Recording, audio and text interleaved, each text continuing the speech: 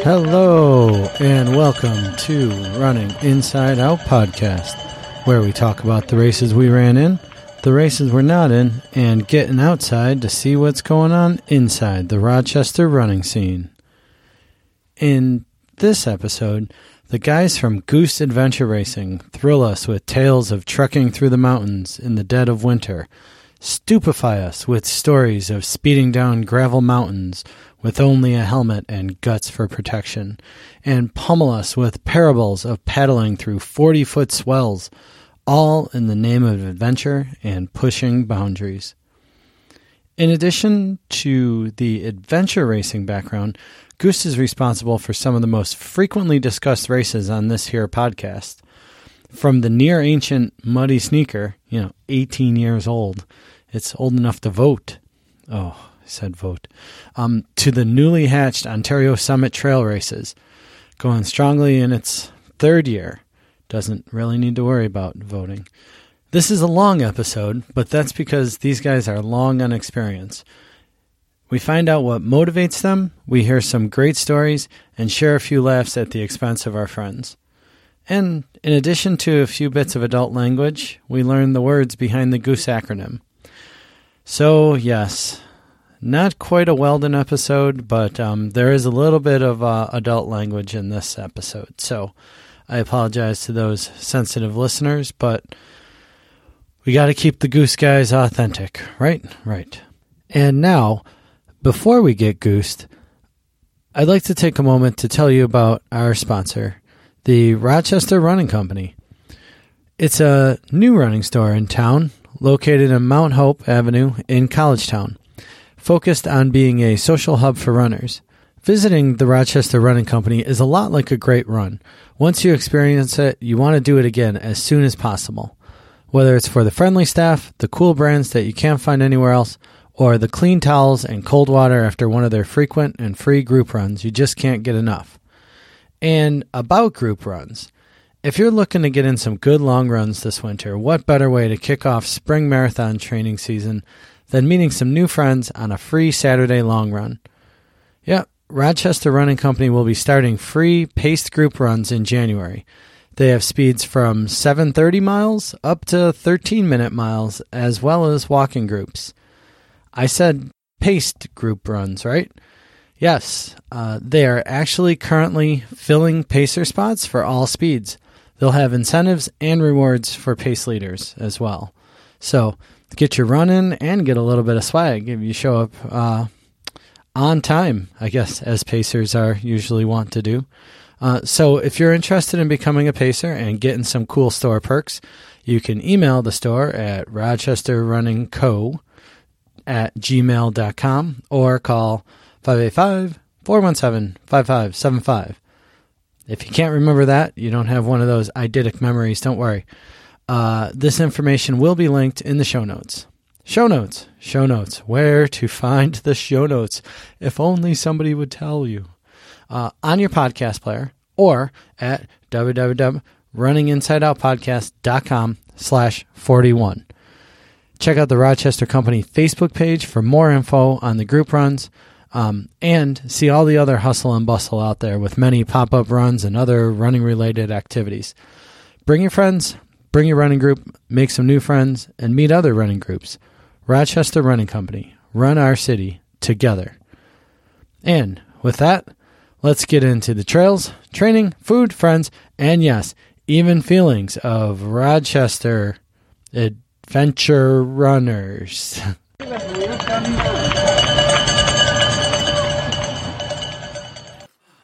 If you weren't the only friends I had. Friends like these, eh, Gary? I'm friends with you guys because I have to be, not because I want to be. I feel like this is really weird. Like, you guys are so far away. So, slide it forward, right? We could get uncomfortably close. We could. No, this is fine. So, given that there's four of you and, people can't actually see you, I thought of a way we could actually start this.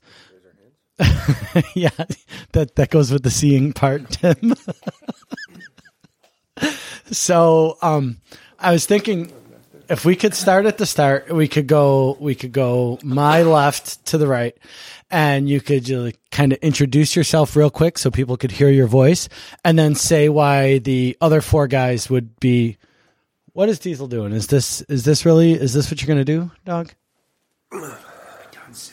Well, It'll be done soon. So you I could don't start, envy that. Like when he licks himself.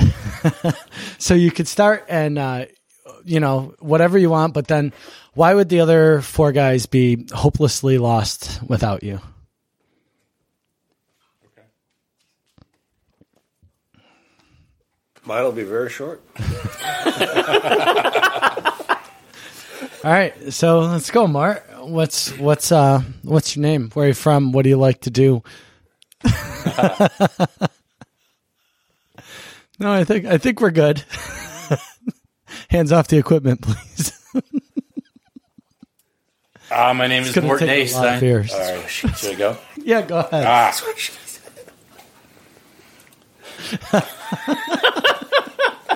This is not hard, Mort. It's gonna be a long night. Yeah, my name is Mort Nace. I'm the elder statesman of this group and one of the co-founders of this outfit. And my role primarily with what we do is to acquire swag, and Promote and acquire swag. And haul heavy loads as needed or told to. So you're the mule. I am the mule. The mule. Mort. All right. So that's why they'd be helplessly lost without you, because you couldn't carry broken bikes across the tundra. These guys are smarter than I. They just tell me to move things while they decide. They read maps or get permits for the races to redirect. And so, yes, that's one of my primary roles, yeah. All right. Hey, Tim. Hey. That's Chris. Chris. Thanks. What are you doing here? Drinking. Okay. So I'm Tim Rotowski. I'm the other co-founder of Goose Adventure Racing. I do everything. We'll just leave it at that. And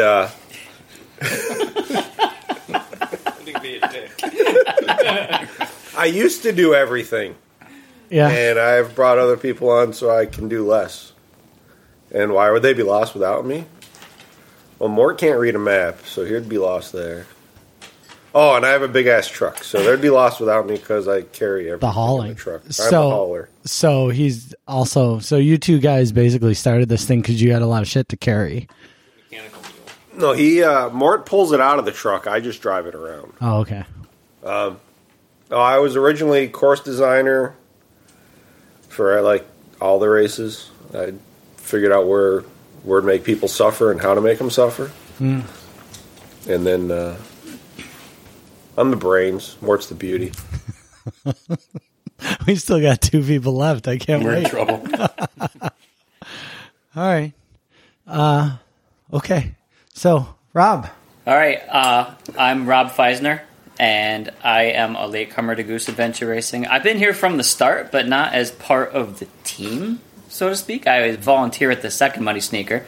Shana, my wife, was actually a volunteer at the very first Muddy Sneaker, which was about 100 years ago. She is a professional volunteer. She's a professional volunteer. She doesn't do it, or nobody does it as good as she does. Nope. How would these guys be lost if I wasn't here? Nobody knows how to use the internet, and so I put our pictures on the internet. And so that's kind of helpful. I concur. People register for races because we've got this ultra sign-up thing going, and that makes things easy. And on the racing standpoint, they'd all be up a creek because I bitch all the checkpoints. They tell me where to go, and I go get it, and they sit around and try to figure out where to go next. And they'd actually have to get something if I wasn't here. I'll agree to that, too. Hi, Mr. Howland. Tim Howland. I'm also a latecomer to the Goose team along with Rob. I serve primary role, I guess, of all-arounder and somewhat of comic relief. I think that's pretty much my primary role. That's mostly Weber. I think you're giving yourself some extra credit there. I say Candy supplier. I say funny things. Weber does funny things. Oh, okay. I believe that's the role breakdown between us. He's physical comedy, I'm more verbal. And You're cerebral. I guess I don't know why Tim wouldn't be lost without me. The other two would be lost without me, I guess. And as long as he doesn't have a tiny stick. And that was we're not stick. going downhill for Tim is the team nutritionist.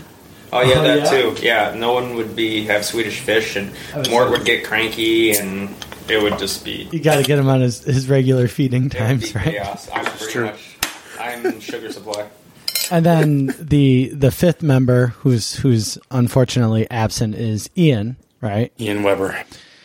And he's apparently lost without you guys, right?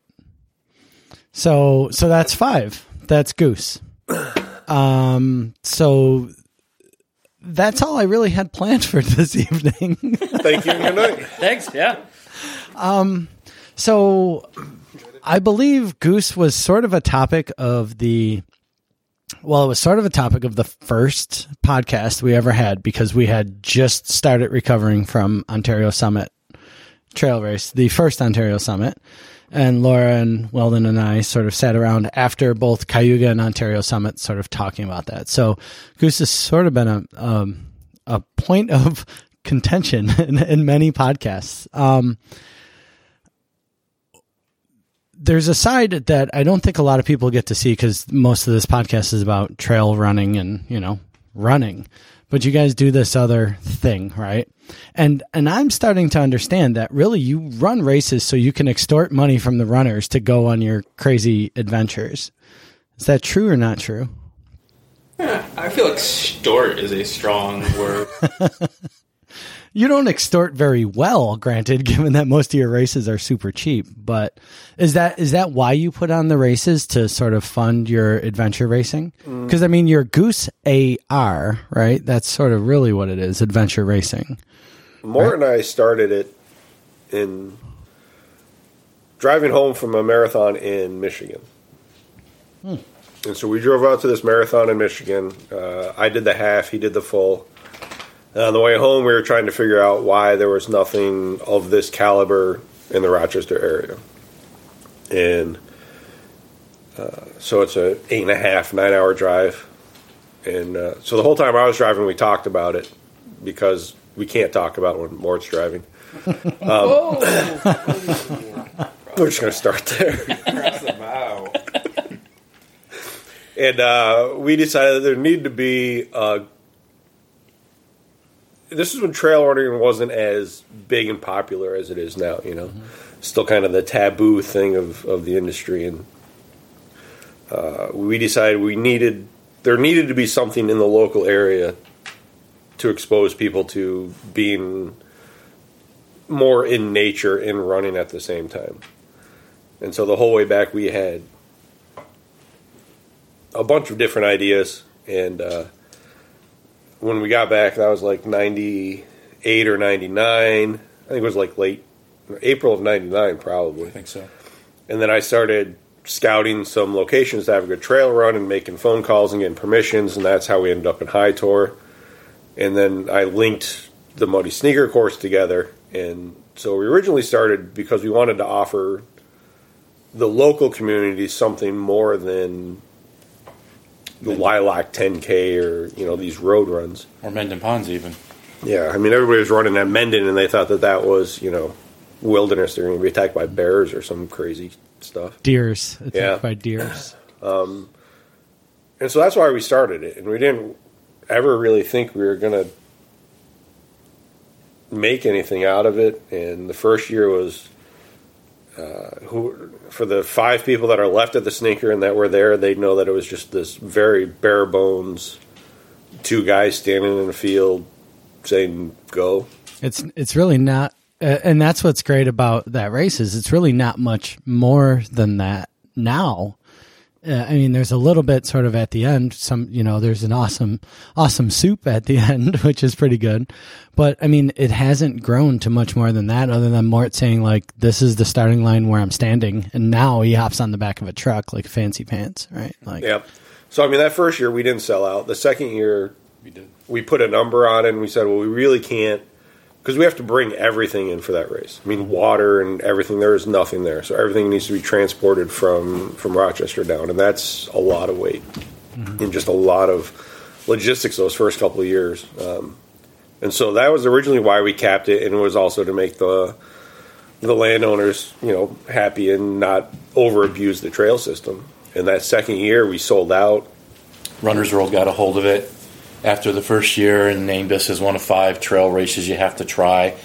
And that we didn't see that coming.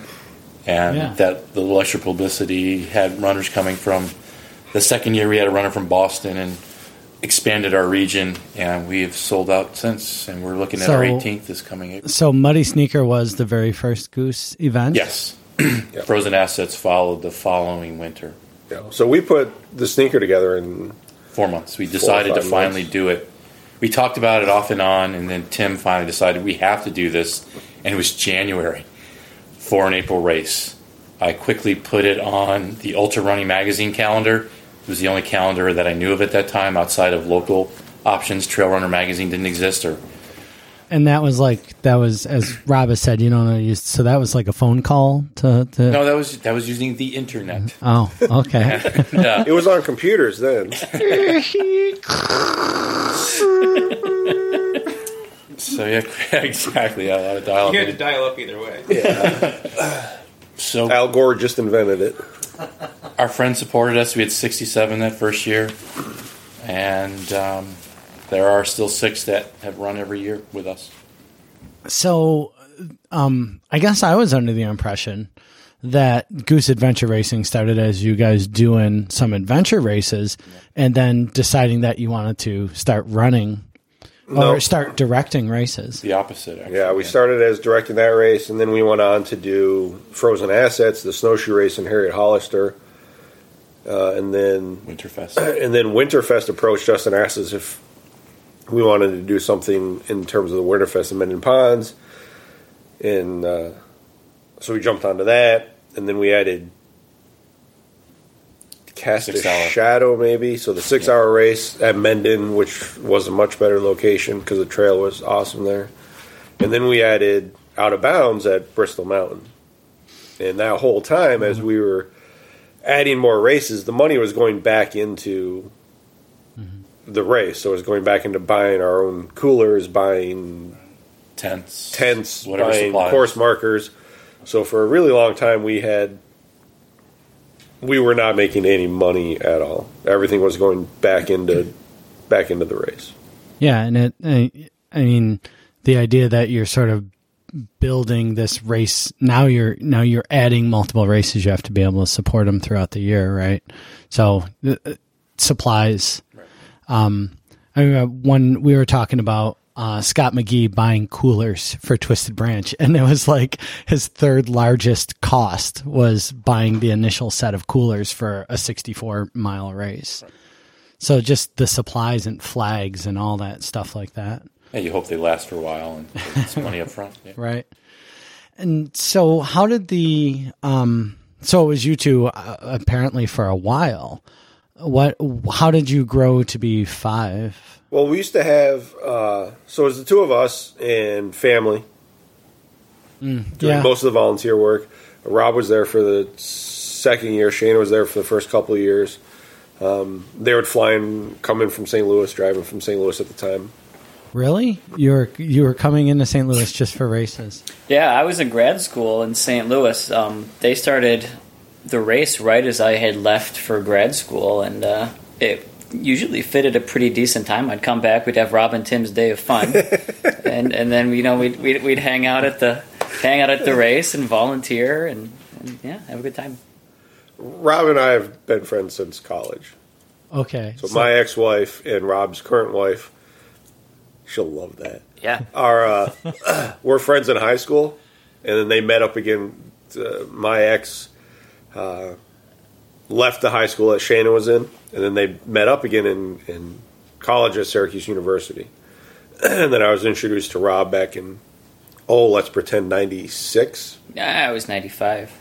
So I met Tim's ex-wife, and we got to be friends, and she said, so my boyfriend's coming up to visit. and he doesn't like people. I said, That's Still you've true. had that reputation for that long. I said, I'm both socially awkward and I'm always up for a challenge, so bring it. Or I'm just socially awkward and don't care for the challenge.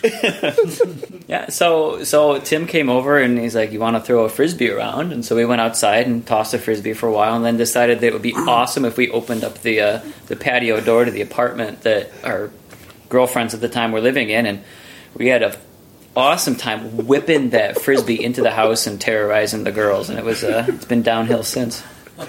Love at first sight, apparently. Yeah. Bromance before it was popular. Right, but Rob was driving in from St. Louis to volunteer, and then so that's sort of he still wasn't part of Goose, and then you got Ian and Tim somehow. Right. showed The up. next edition really was Ian, because Ian was doing a bunch of the races, but at the same time he just kind of fit into the mentality that Mort and I have. And What mentality is that? Can we like? It's You need to see his bridge stick. it's undescribable. I think. Well, there's something about getting outside, right? And there's something about challenging yourself. Yeah, we definitely like to test our limits. We have a good time doing it. You know, we definitely challenge our friends, and it started with pikes. Tim worked at Medved for a lot of years, and he came up with the idea that we should run pikes. And okay, I'm in. And we all have that we're up for just about anything attitude. So I didn't know enough about pikes, but he talked me into it. And all our friends thought we could never finish this thing. Tim refuses to train. That's another. Maybe we should discuss this. Yeah, but, Lopata mentioned that on his podcast. He goes, he justified it as a reason for not training. He goes, Tim Ratowski, come on, Goose Adventure Racing doesn't like to train because he doesn't want to be injured. He can pull more out of his ass than anyone else you know. So he. Is it large pieces of furniture. Is it because of how much he puts in there, or is it?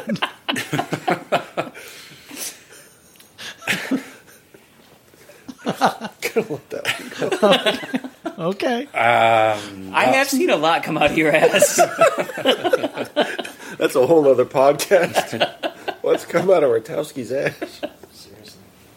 So that's how we got to know each other. We worked together for a lot of years, and then went to Colorado and had a great time. We've both returned to that race more than once, and so that's a big piece of what we're about. Is definitely we don't like easy things. The Muddy Sneaker course represents us well, and Tim showed me the course. He started by showing me the finish, walking it in the opposite direction, and I'm just laughing all the way down to Conklin's, thinking of runners who have to run this up.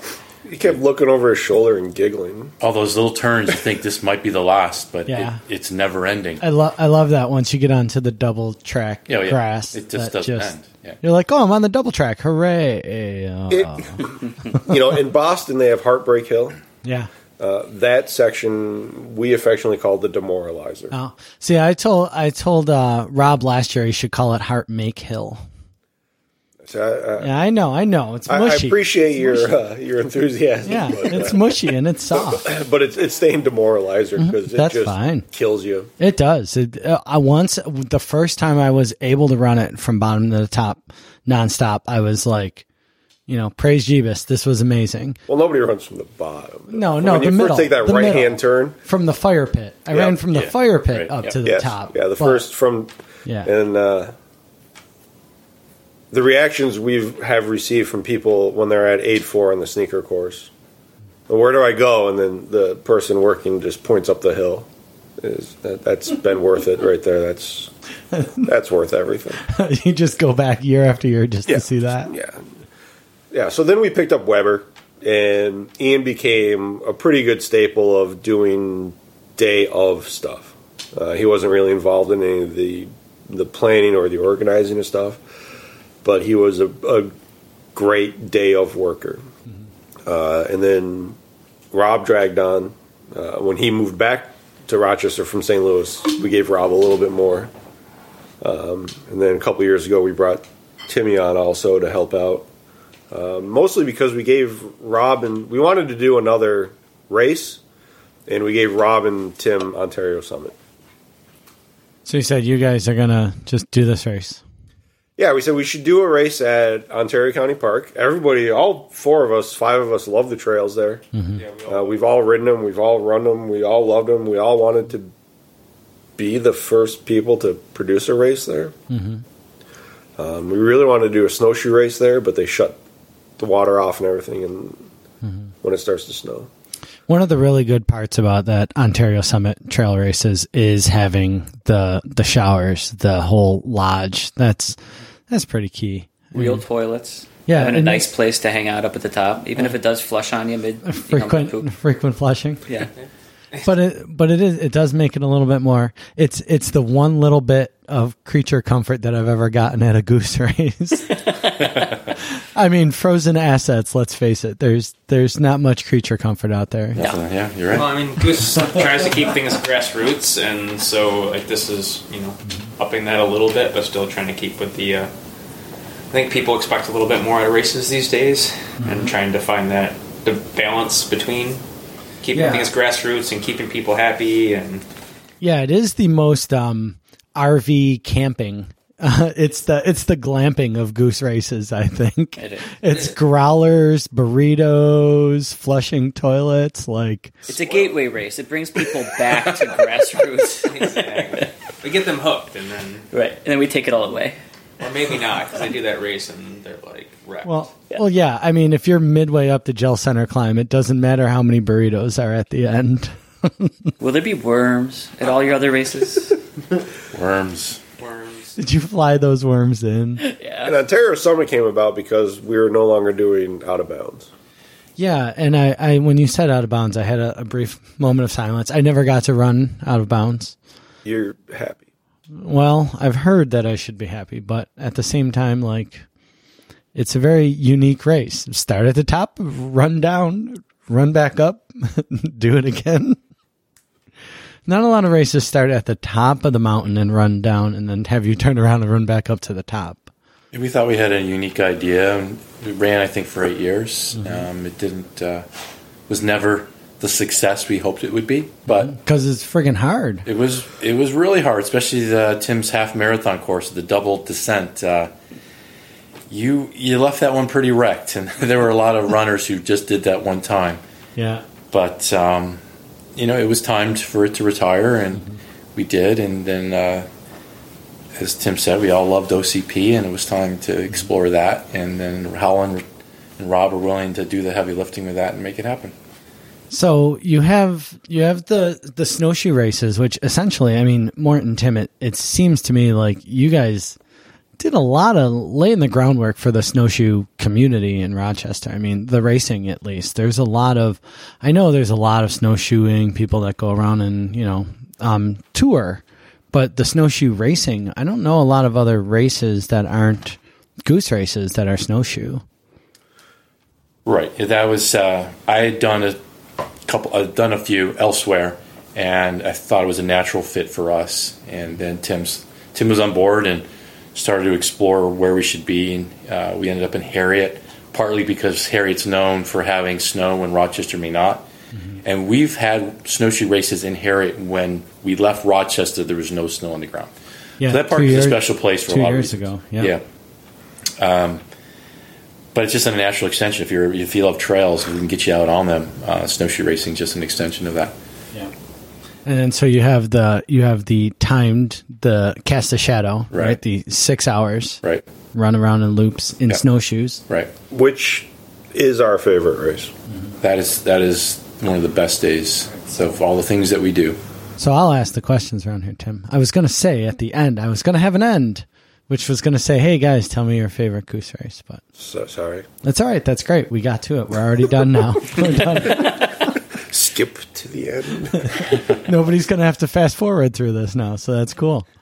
So the snowshoeing, you've turned that into a series this year. So now it's a little bit like, kind of crystallizing snowshoe, and then you got the running. We're talking, but you guys do this other thing, this other side of the world. We're talking a ton about race directing and all that. But when I think about Goose, I think about the wackadoo stuff you guys do with the 24, 30-hour adventure races, the hopping on the bikes, the, navigating, orienteering, canoeing, all of that junk. How did that start? If you started talking about Goose coming home from Michigan, and you got Tim here who hates to run, so he's somehow hanging out with you guys, it has to be something other than trail races that's pulling this whole Goose thing together. Hashing. Yeah? That's how I first met Tim. Oh, yeah? In Weber. When I first moved to Rochester in 2000, I started hashing with my roommate at the time, Alan Hatch, and we started going to hashes, and it was, running and drinking, and who doesn't love that? And so it was a natural extension, and then, it was a good way to meet people, and you met people of a similar mindset, or somewhat similar mindset, I guess. And, in the same playground mindset, yeah, right? It's the old adage that, it's a drinking group with a running problem, and just kind of natural, and you tend to set trail, and you go through places you probably shouldn't, or normal people wouldn't, climbing under culverts that go under the Erie Canal, that kind of thing, just the kind of stuff that's just fun and awesome and requires a special mindset, which is, I think, also the same mindset that people in adventure racing do. You gotta be willing to do stuff maybe other people don't want to or aren't willing to. I don't know. That's how, we kind of got into it from there, and then I was just friends with these guys for so long, that's eventually came into the Goose fold as far as that's concerned. That really is where Weber, Helen, and myself met. What was that, hashing? Yeah. Do you know what Goose stands for? Well, so that has been a topic of debate. Debate? There's an answer. There's one answer. I know there is. We debated it on the second podcast with Lesher. Right, yes, you did. And Ostrander and Jeff Green. Yep. And we decided that it meant go orbit outer space, everyone. That's right? Yeah, no. There was, what was one? Get outside sports experience or something, but Jeff couldn't figure out where the other O was supposed to be. Outside sports and experiences. Outdoor sports and experiences. Outdoor sports and experiences. Get out. Outdoor sports and experiences. Outdoor sports and experiences. So it's like two sentences. Get out, period. Get out, comma. Outdoor sports and experiences. And then you added the AR later for the adventure racing team. Yeah. Well, adventure racing not only applies to us adventure racing as teams, but we think of our runs as more adventures because their difficulty level is high. So even though we don't currently direct an adventure race, currently, we don't. Permitting issues are being worked out. Lazy issues. We didn't start racing as Goose Adventure Racing for a while, but we.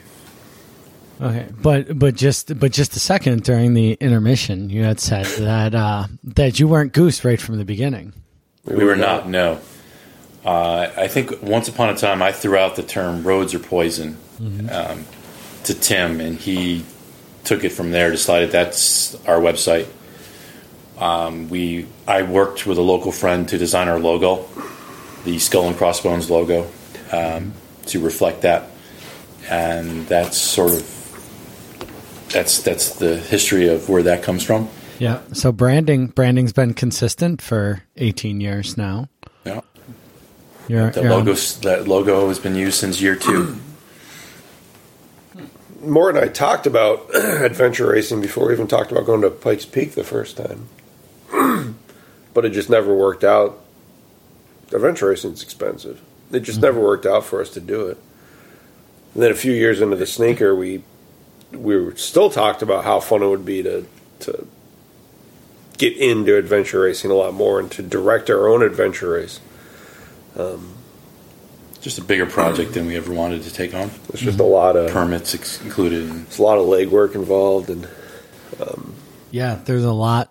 When you got runners on a trail, you just tell them to run and you give them some water, and they kind of deal with it themselves. Yeah, we feel like we had our hands full. We're not professional event directors. We both have full lives with kids and all the other schedules that most of us have. Yep. And it was just the two of us, so that was intimidating to do an adventure race that would reflect us well. So instead, get a bunch of guys and go regularly participate in adventure race. Participating, yes. Yep. And with directing it, also, Mort talked me into doing this, putting a team together and going out to Michigan to do this race called Dances with Dirt, which is 100K. It's a 100K relay. There's 5 people on a team, and there's 15 legs. So each person runs 3 legs, and you drive yourself around to do these different legs. Timmy's gone with us. Rob hasn't done it yet. Weber's gone. And every time we'd go out and we'd do this race, it was a great race.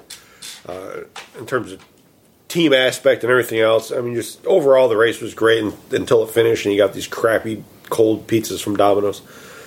But we always talked about, could we pull this off in the Rochester area? And we always came back to the same answer is no, because Rochester runners are kind of wussy. In that very few people in the Rochester area would actually get behind doing this kind of activity because there were parts of this race in Michigan that are swampy. I mean, there's one called Where's the Effing Bridge? There's one called This Sucks, where you just come out, tits deep in mud and muck. And, I mean, Timmy's done This Sucks a couple times. Oh, yeah. Poison ivy's a crop out there, so you're facing that too. It's another. And so that kind of cut us down on a lot of things we wanted to do just because we really did feel like an event of this caliber, in terms of adventure caliber, would not take off in this area. Mm-hmm. So you found challenging runs, but you haven't sort of, you don't really run us through uncharted territory so much. Correct. It's mostly just hard trails, but nothing like off the map type stuff. We tell you where to go. We don't expect you to find it yourself. Mm-hmm. Right. So you have all raced together in adventure races in various capacities, right? Yes. And so when you go on these adventure races, usually there's 3 or 4 of you, right? I've never heard of all 5 of you being in a race together. No. Generally, an adventure race is Solo? Solo, 2-person? 2, 3, or 4. On the world level, it is a 4-person co-ed team. Mm-hmm. In the United States, the elite level for adventure racing is 3-person co-ed. Yep. But there are a lot of races that will offer a 4-person open division, which is all male or all female. And that's where the 4 of us here have raced before. We did do a 4-person male team with Weber. It was Rob, Ratowski, Nace, and Weber.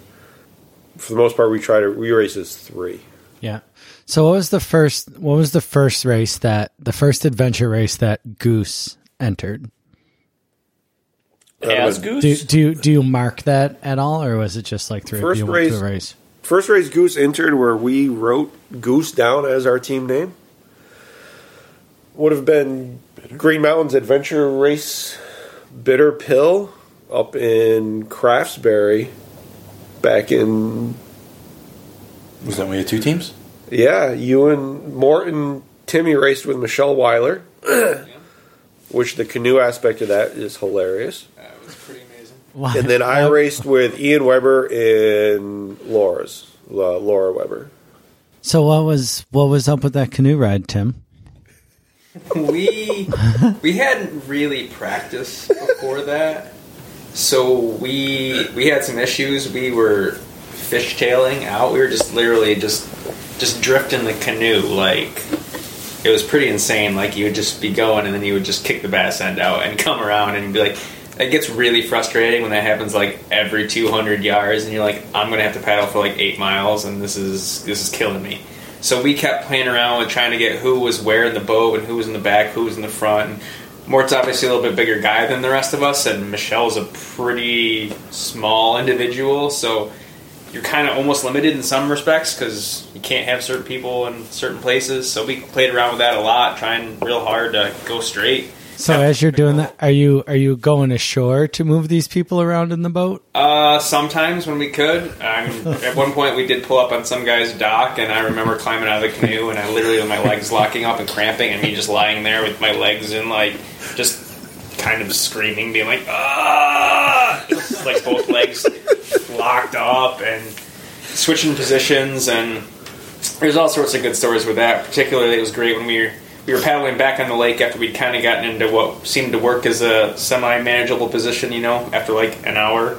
And we were coming back and we passed an older gentleman, paddling his canoe. And he made the mistake of saying to Michelle something that she took as being pretty demeaning. So that didn't really go over so well. And she kept accusing Mort of teaspooning. But it was difficult. We did a lot of zigzagging, and it was fun, but it was a learning experience.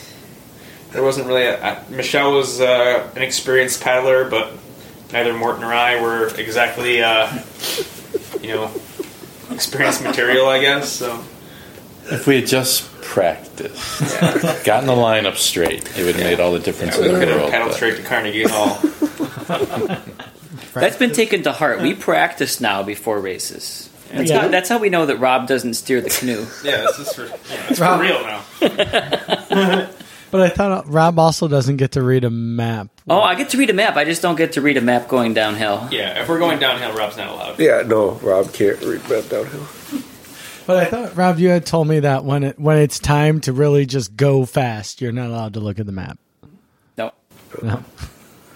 Tim's got like a three-dimensional weird Matrix-style understanding of topographical maps. And I could sit and I could study and I could triangulate and come up with an idea, but he's already there. Yeah, he's good. He's already looking at the lady in the red dress climbing up the re-entrant. And he's like, I got this. Would you care to explain the lady in the red dress? The Matrix. I know. We could tie into the Matrix. Well, I was going to say, we have a lot of listeners there, No, you don't. You don't have a lot of listeners. There's a lot of people. You will be finding out. People will come to you and say, so that thing. No, they won't. Uh-huh. They're going to start posting on your Facebook page, Tim. Maybe they won't. It's irrelevant. He won't remember them anymore. You wait until the millennials get your phone number. Damn millennials. They'll be faxing you night and day. Sweet. Adventure races. These are things 24, 30 hours, 18, 24, or 30 hours, right? For the 44. 48. Yeah, 44. 40, 72. 40, yeah, the 48 was the longest we've done. Mm-hmm. And the other thing is you guys aren't actually just like participating in these things. You're competing. I mean, you guys have won some pretty solid races. You've podiumed at some other races. Like, you're not just in there kind of like, yay, right? Like, I mean, you're working hard through these things. You're so judgy, Tim. You're so judgy. No, we are, we try to be competitive. Mm-hmm. Yeah. Okay, fine. You're not competitive. You all suck. Why do you bother with it then? No, Timmy Hallen, myself, and Robbie, and we've switched off with Ian. With our favorite adventure race is the Frigid Infliction in Vermont, which is a winter race. So it is ski, snowshoe, post hole, and usually some kind of rope stuff. And that we have won outright, and we have won our division multiple years in a row through the combination of the four of us as a three-person team. And then, again, Timmy, myself, and Rob did USAR Nationals a couple of years ago, and we ended up third in our division. And that was because of a lazy mistake of ours at the end of the race where we decided we didn't want to go up the damn hill again. We should have. But we all agreed that we've had enough of that day because that was a cold, wet, miserable 28 hours of racing. Yeah, that was probably my second worst canoeing experience. The zigzag being your first. Oh, we were nailing it. We were crushing it that day. There were whitecaps cresting over the front of the canoe for the better part of an hour and a half. Yeah, I played the wave break. That was my role for the day. Our canoe was filled with water. I played the stabilizer in the back. I saved that boat from rolling a couple times. So Rob doesn't have the widest hips either, and I was in the middle of the boat on a very wide... Rob just referred to himself in the third person. Everybody, just so you know.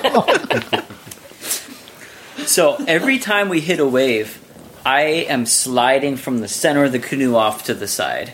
And then we hit another wave, and I'm in the center of the canoe off to the other side. So I'm doing everything I can just to stay in the boat. So every time you crash against the side of the canoe, Ratowski's got to stabilize it so the canoe doesn't tip over. Oh, yeah. Yes, and we did this for an hour and a half.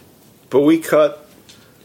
So we had these huge swells. I'm talking 3-foot swells easily. Yeah, and you were rolling ferrying us beautifully So across the lake.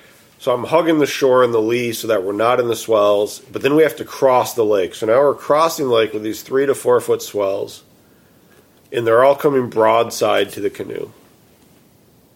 And Rob's sliding back and forth, and Timmy's just paddling up front, going, son of a bitch!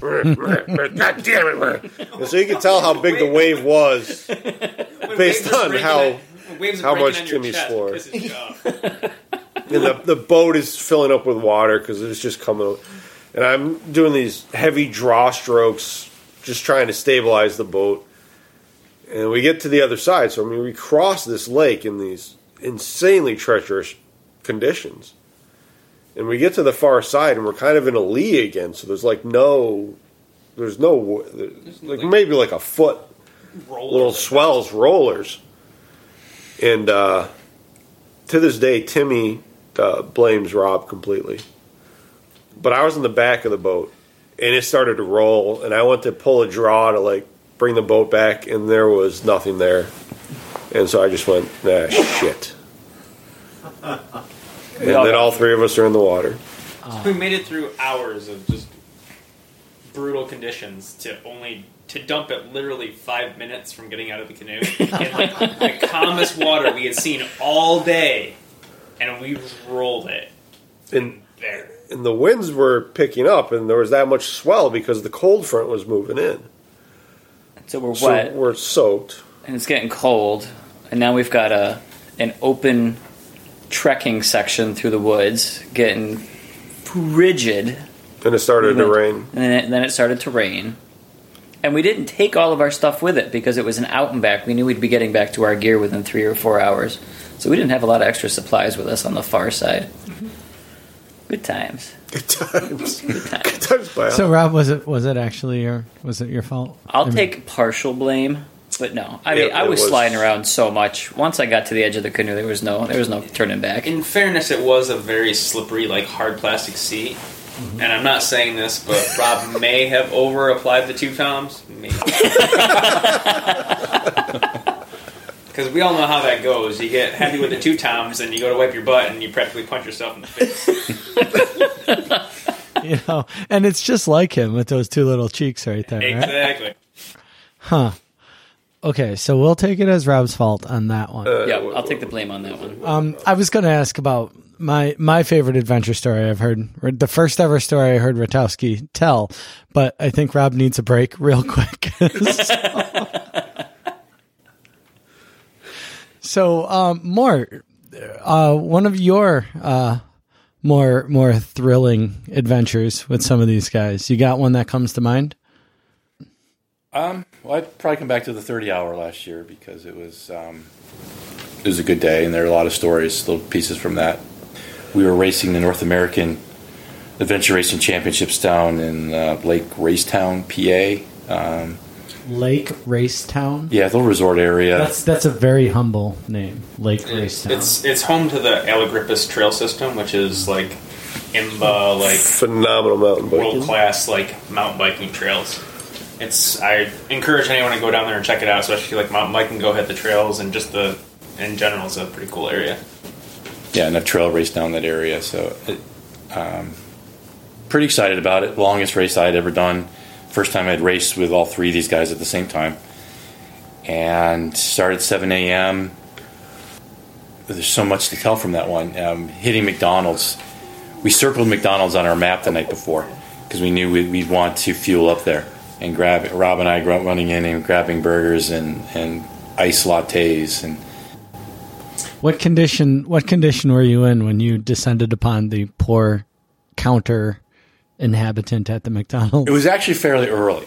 Okay. But how sad I was later on that I didn't buy more burgers. Oh, you didn't buy the back supply of burgers? I did not. No. They But pack amazingly well. They do. Yeah. You can just throw them in a bag and they're good for Days. Yeah, we've done them for winter camping. We just did. They're not going to go bad. Yep, throw a bunch of cheeseburgers in a bag and stick it in the bottom of your pack. oh yeah, I inhaled one right away, but then later on, really hungry and eating half of a burger, knowing sad that I should stop because I'll want this other half later on, and then sad later on because I only had a half. So just that, but that was an early stop, so it wasn't particularly wrecked at that point. It was probably noon or 1 o'clock, and it was already hot. It was later. It was midday. And it was It hot. might have been a little bit later And than the It's air like pushing conditioning 3. had broken in the McDonald's. That's right. So it was like, I want to say it was 85 degrees outside, but it was literally because they had like an indoor thermometer in there. It was like 94 degrees at the counter because their AC had broken. Like I actually felt bad for all the like people behind the counter. That's a sophisticated You went inside McDonald's. expecting it was going to be like air conditioned. It was going to feel magical. You were waiting to walk into the doors and just be hit. Like, and you're like, and you walked in and it was not that, and it was like terrible. And you're like, it was awful. And we weren't the only Expected team a there, so break. this is a common strategy to carry a few bucks on you so you can take advantage of those opportunities because we knew plotting out the map the night before, we knew this would be our only chance at McDonald's or probably any grocery along the way. There was a story that I think you guys told me about a late night 7-Eleven. Oh god, That's these guys, not me. Yeah, that was which race was that? Was that Nationals? That Tennessee. 7-Eleven? No. That would have been the 48-hour. Tennessee was when Tim and I That wasn't stopped at 48 a hours. grocery yeah, store. because we ran into. It was just a convenience store when we were at, when we were in Equinox Traverse. That was 48 hours. Yep. And we hit Equinox Traverse, and we hit this gas station, and Shayna was operating the transition or the TA outside the place, and we were in there, and yeah. It was was the longest transition we've had. Like the longest. Yeah, we thought it was like 20 minutes, and all of a sudden Rob's like, it's been an hour and 15. I'm like, no way, it's been 20 No, it minutes. did He's like, not no, it's been like an hour. I'm like, oh, shit. We had a picnic on the floor and like on the convenience store on the floor. Like we're just hanging out in front of the microwaves and like just spread out. We're they all sold eating gas whatever. station calzones, and we're just grabbing bags of food off the shelf and eating them, and then paying for them afterwards. And everyone else is doing the same thing. Teams are all huddled in there because it's a cold night. Other teams are just sitting there shivering uncontrollably on the floor. Like People crying in the corner. I was about to say, it was the first time I've ever seen one of the lead teams like crying in the corner. We won't name names in that one, but And when you're doing this, is there like let's strategize? Like, are you pulling out the map and trying to show these jerks where you're going, or Oh, is this absolutely. survival mode? No, every transition area is one person is taking care of changing out food. Tim Ratowski's always on the map, plotting our next couple hours.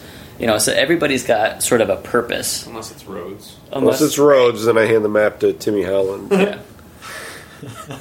He doesn't want to hand. He doesn't because want they're to poison. He doesn't want to deal with Because roads. roads so are that becomes poison. That default me. Yep. So more, anyways, back to your McDonald's burger joint here.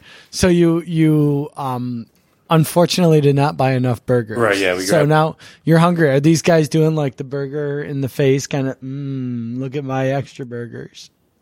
No? No, we were all in that same mode, Tim on map, and fueling as needed. Other stories from that race. There's the paddling at night during the swells, but coming around, I'm glad there's a fourth member here tonight talking with us because we had a bike crash. Yeah, we were gonna let's do that. We're going to get to that. Yeah, No, let's do that. I just said when I said Rob needed a break, it's because I just talked about him tipping the boat. I didn't want to pile on the bike. No, crash. back to Rob. We had so this is the second morning of the 30-hour adventure race, and we had a long Late morning. Yes, we had a long. Yeah, we were getting really near the end. We were at a long climb up this road. Finally got to a point. This is 4-person race. It's all 4 of you is all guys. 4 of This is a 4-person 30-hour race. Yeah. Yep. And we're at about hour 26? 25 or 26 at this point. So we've been up straight, including prep time prior to race. So, I mean, for these adventure races, we're always up before the race starts. And we never get to bed on time the night before because we're all just going through our packs trying to decide what am I going to take for food, because everything is carried with you. Yeah, and You're going to be out there weighing their pack, and someone's crying about how much their pack weighs. Yeah. Yeah, so, we're all pretty tired when you start the race, but now we've gone through, we've paddled at night through big swells, we've mountain biked, we've trekked, and it's 26 hours into a 30-hour race, and we're at we're pretty high up overlooking the lake, and we've got a long descent on a backcountry dirt road that's been freshly graveled. Logging road. It's not really well traveled, and the gravel is thick and squishy, Loose, yeah. and it was kind of treacherous. Kind of treacherous. Kind of treacherous. Well, I think So this is the first ever story that I heard Tim Ratowski tell. We were standing at Winterfest, and I think it was still fresh at that point. And so Could have been. Would have been the fall before, probably. I think you still had your scar at that Perhaps. point, Rob. Yeah, A little bit of foreshadowing. Rob had a scar months later. scar was found. Yeah. So all right. So we're mountain biking down this road, and as we tend to do on a downhill, you just open up because finally you don't have to do a whole lot of work, right? We just climbed up this huge hill on the far side. Let's just open up and go. And Mort, being the mule, he's up front. He's just barreling down this road.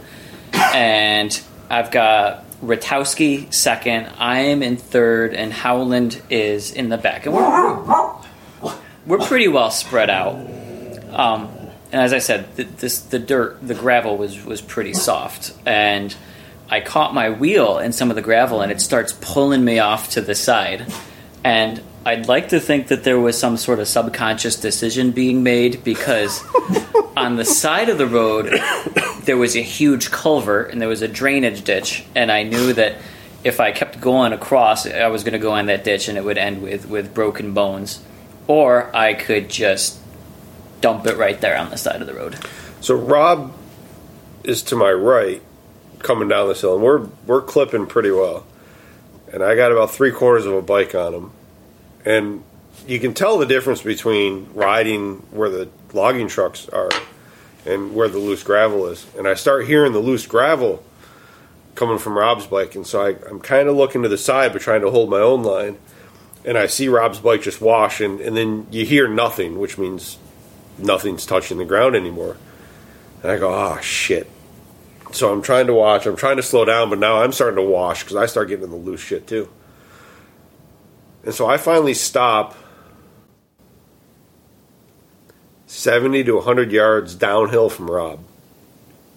And I look up the hill, and Rob's on his back, kind of rolling to the left and to the right. And I go, this probably isn't good. But at least he's moving. And I go, Timmy's still up the hill from us, so that, Timmy will get to him first. So I get off my bike and I leave it in the middle of the road. I go, okay, I'm not going to leave my bike in the middle of the road, so I bring it off to the side and I put it up against a tree, and I start walking back up the hill. I'm about to take off my backpack, and I go, I got the first aid kit. I should probably carry my backpack with me. I start walking back up the hill, just, a slow jaunt. And Tim comes down the hill and sees Rob just lying on the side of the road. And I'm watching Rob now still just rolling back and forth, and he takes his helmet off. Like, well, that's a good sign. He can take his helmet off. Then Timmy walks up next to him and looks down at him. And then Tim kind of looks down the hill at me. And he looks back at Rob, and then he sits down next to Rob. And I go, well, that's probably not that good. So I start jogging, moving a little quicker, going up the hill. And then Rob he can kind of see Rob rolls over again, and he sees Timmy sitting next to him. And then he buries his head in Tim's lap and gives him like this hug.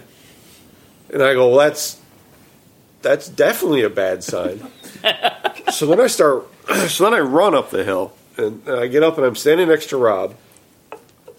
And Rob rolls over off of Tim, and he looks up at me. He's just got blood coming off his face and off his arm and his leg. And the first thing going through my head is Shane is going to kick my ass because I let Rob get hurt. And that's like the number one rule of Shane letting Rob race with us is that he can't die.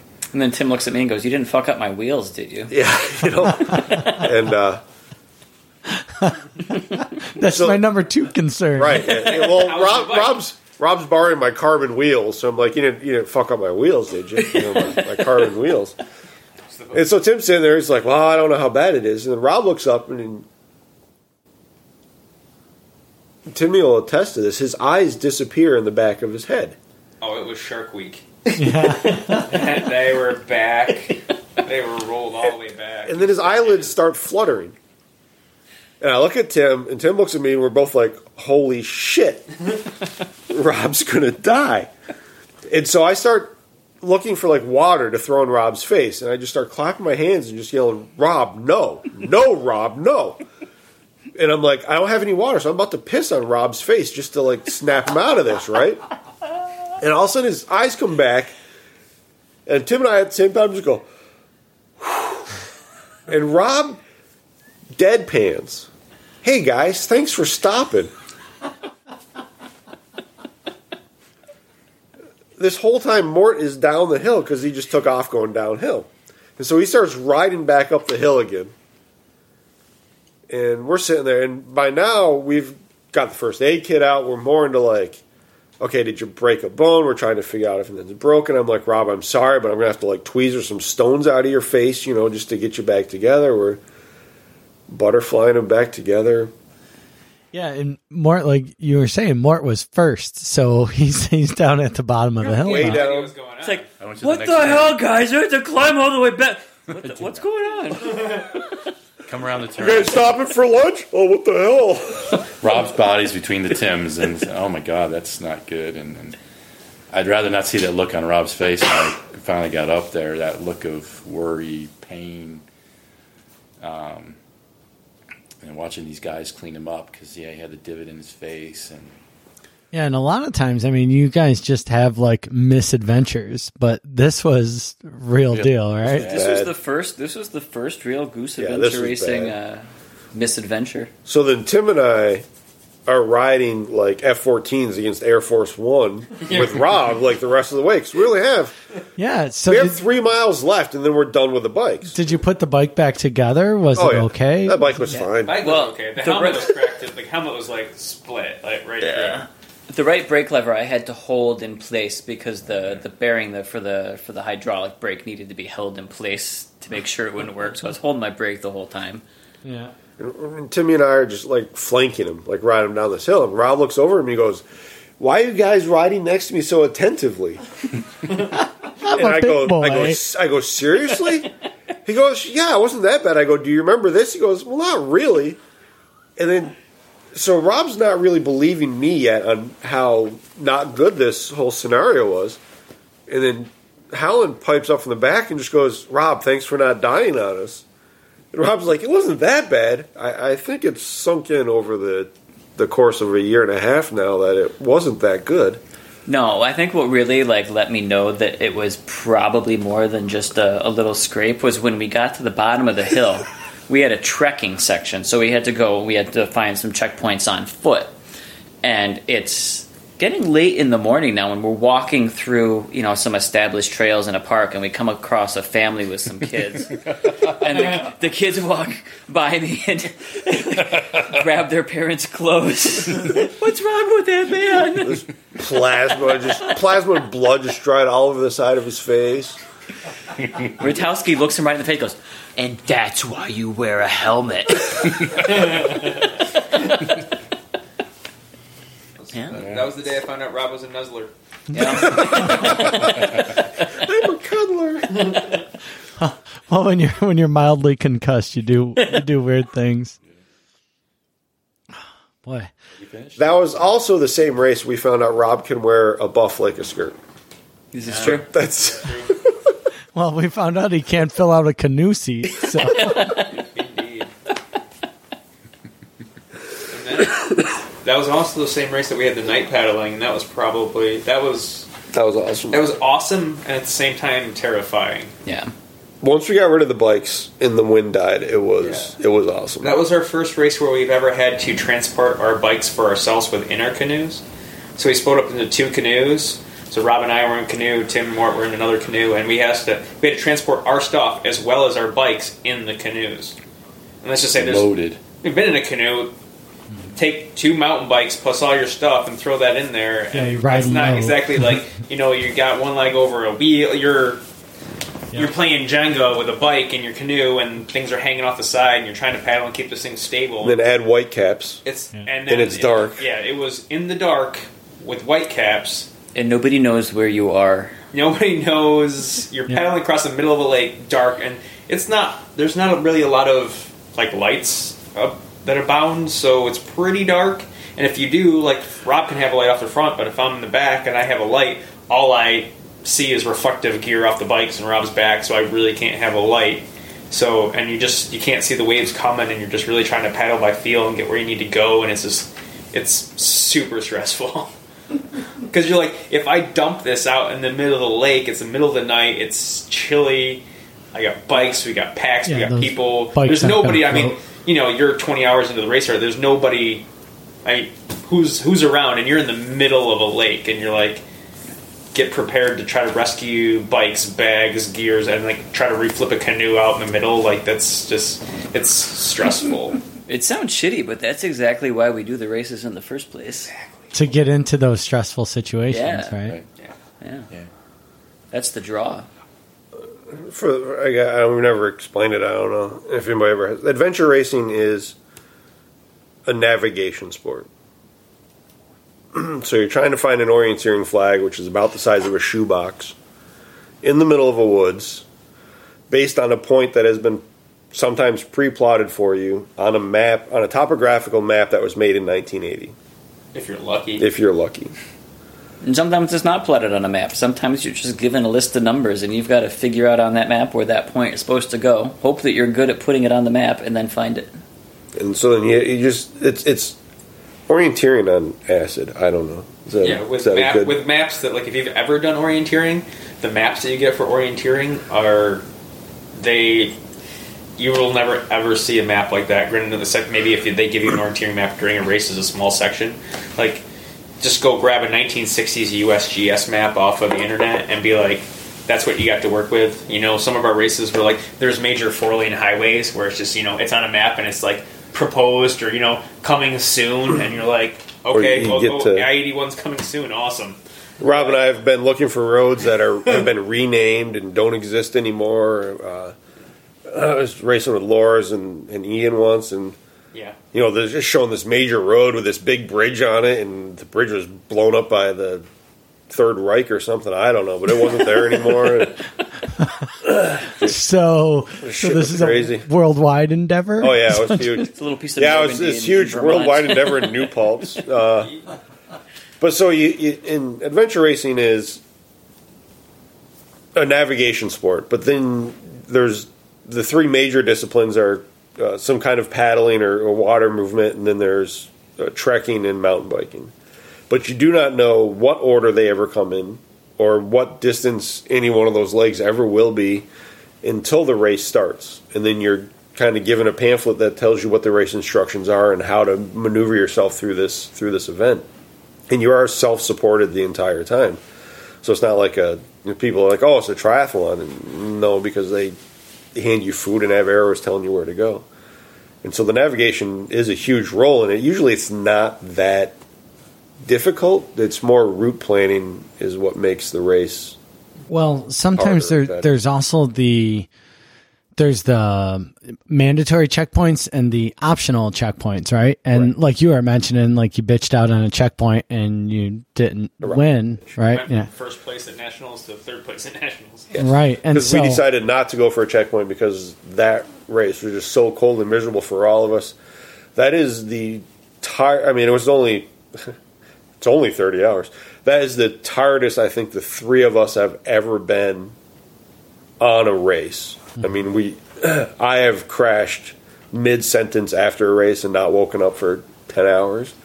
But middle of a race, I've never really been as miserably tired and cold as I was at that race because after the paddle section and it was raining, we got back to where our gear was and the bikes were, and we were inside. And like, okay, we got to get back out on the bikes and go ride whatever it is, 12, 15, 20 miles. And the three of us looked out the doors to the hotel we were at, the convention center where our gear was stored, and it was pouring. Yeah. And all three of us, Rob, Timmy, and myself, were all just like, what if we just wait like 15 minutes? It was a wall of water. And the temperature just kept dropping, and it just kept getting wetter and colder. And then usually when dawn breaks and the sun comes out, you kind of get this revitalization, you know. On that race, dawn broke and the sun came out and another cold front came through, so it got like even colder and it was still raining. And we got back and we were about a mile from the finish line. And the three of us were all discussing it. We're like, okay, there's this point at the top of this hill, like we could go get it. Like there's kind of another one just past it. We could, and we all decided, screw that. We're not going back out. Mm-hmm. There was one though that Mort was telling me last week about the time when you actually did convince everybody to go get the last checkpoint, and you made podium because of that one last checkpoint. New Paltz. Longest day, and then Frigid. The Frigid the year after. The year after the USARA third place, I was like, okay, if we have time, we're definitely gonna do this again. So the big one was at Frigid. It was Ian Weber, Rob, and myself, and Ian was having a rough day of it, and we spent 2 hours looking for that one checkpoint, and we thought for sure we were just done for the day because we spent all this time looking for this checkpoint. And the snow was 5 feet deep with snowshoes on. We're pushing that for half the day. And we come down the hill, and we get to this one checkpoint. I look at Rob and Ian, and I go, well, finish line from here is 12 minutes away. I've been on this hill before. I've skied it. We're 12 minutes from the finish line. And we have 20 minutes to cut off. And there's this checkpoint on this other trail on the other side of this gorge. What do you guys think? Like, we screwed the pooch back there. What do we need to do? And, Ian, who was having a hard day that day, he just goes, whichever way you point your skis, I'll follow you. And Rob's like, yep, we're going. So I pointed him through this brush that nobody has gone through before. It's heavy pine. And we took off through that, and we ended up in this creek bed, and I thought for sure we were screwed there. And we got ourselves up the other side. Rob went up a little bit higher, so he wasn't in as deep of a creek as I was. And I finally get up to the trail, and Rob's coming back down at me. He goes, I got the checkpoint. I'm like, well, I'm looking at my watch. Go, we gotta get out of Dodge. And Ian is our best skier. Rob and I are not great. And so we implemented the bail turn on cross-country skis, which is you just curl up in a ball and then point your skis a different way and then stand up and go like hell and then curl up in a ball and stand up and go again. And that's how I ski. Down turn. And we ended up, Rob crossed the line first. I was right behind him, and then Ian crossed the line right at the 10-hour mark. And that one last push to that final checkpoint put us in first place for that day. Yeah. It's crazy when a 10-hour race comes down to a matter of a couple seconds. Well, and the one in New Paltz was kind of the same thing, right? Was that made third place whereas it could have been just another. Yeah, the one day in New out. Paltz was close to that, but we were also standing on this bridge where the checkpoint was supposed to be like right on the bridge, and I'm looking at the map going, well, it needs to be here. Mm-hmm. And sometimes you find the checkpoint as a marker, because if you're where you think the flag should be and the flag's not there, then you're not where you think you are. Right. And then you're screwed. And so we were where I thought the mark was, and Weber thought the mark was, and we couldn't find it. But we were getting late in the day, and Rob and Morty and Ian were like, "Well, we got to go, because we got to get back." I'm like, "Well, it's kind of hard to get back if I don't really know where the hell I am, so I got to find this flag." And so I just started walking through the woods, and they're like, "Where the hell are you going? What are you doing?" I'm like, "Well, I got to find it." And it was just over this little nub. And so I'm like, "Oh, sweet.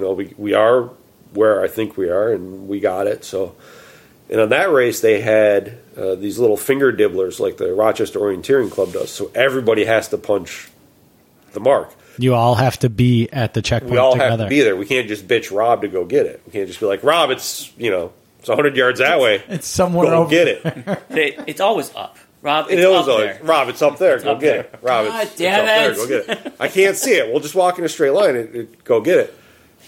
Usually Rob can't see it because I'll leak this information also. Rob is red-green colorblind. So we have these orangish-red flags hanging in these green trees. So Rob usually can't find them until he's right on top of them. And it's always Rob's thing of, I want to find one before Rotowski does. I want to see one before somebody else does. That's my goal every race. But back to New Paltz. So we're sitting there, and I find this thing. I'm like, "Hey, y'all got to come down here and, dibble this thing." And so Rob comes down, and we start walking back up. I'm like, "Oh, shit, we're getting real late in the day." I go, "Rob, we got to empty the tanks to get back." And Rob's response was, "I thought we already did." So have you had that point where there's 3 or 4 of you and it just all falls apart? Like it all falls. The mule doesn't want to carry shit anymore.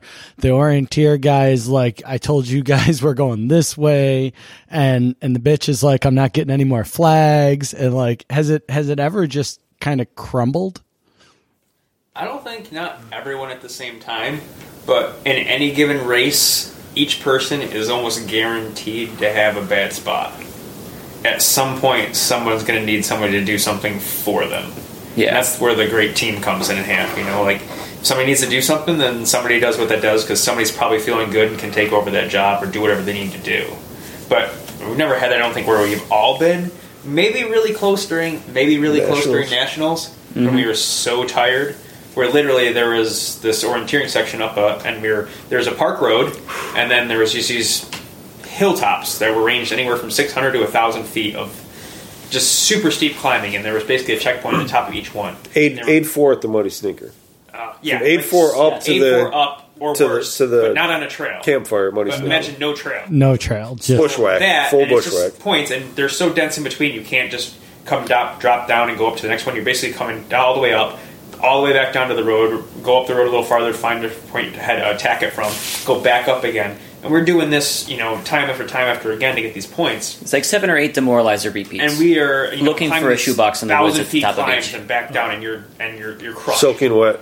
And this 2 is after o'clock we in the dumped morning. the canoe. We were so cold, and I think all of us were so the tired because we'd Nationals never after we been dumped the we'd been canoe. cold all day, and it just exhausts you.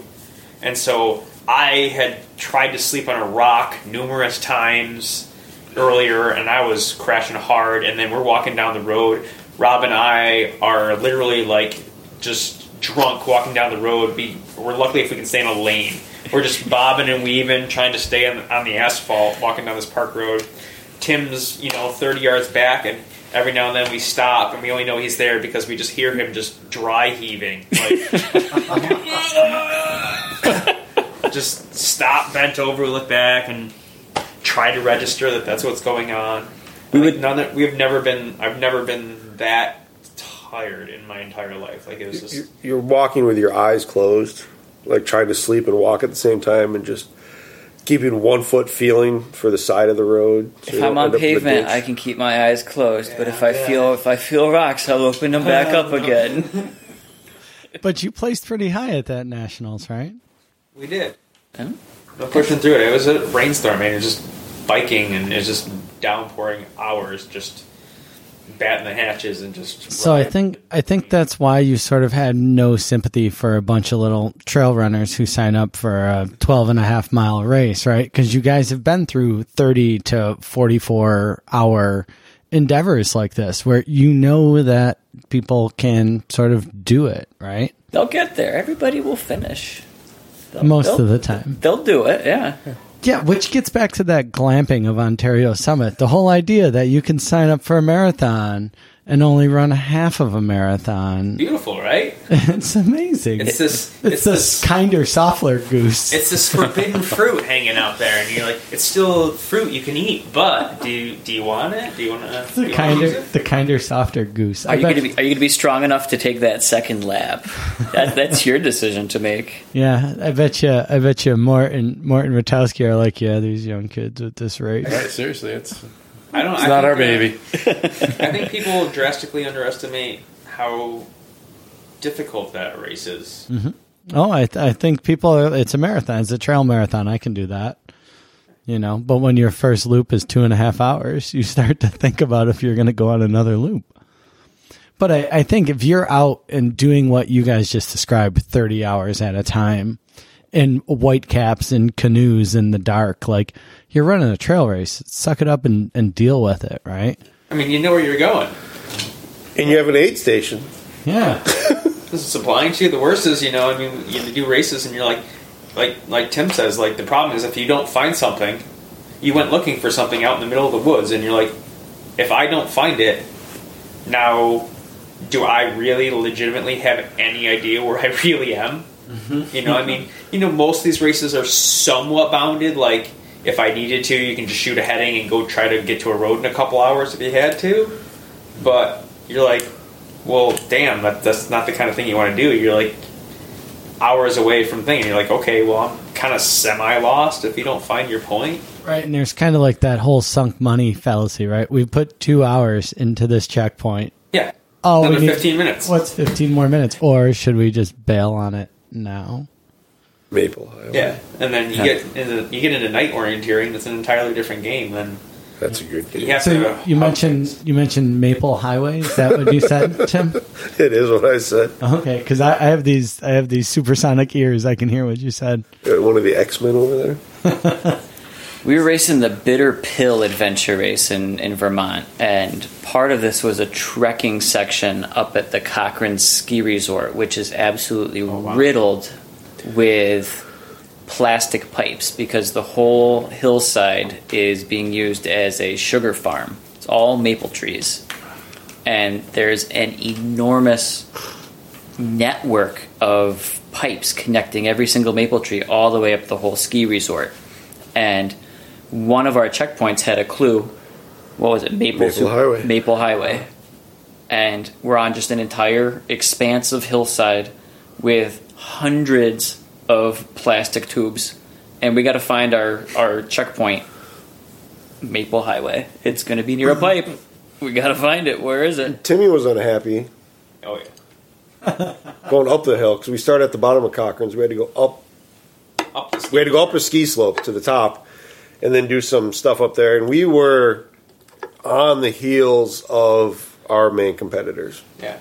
And we could constantly see them. And then we'd be in front of them, and we'd see them behind us, and then we'd see them in front of us, and then we'd see them behind us. It was kind of going back and forth the whole time.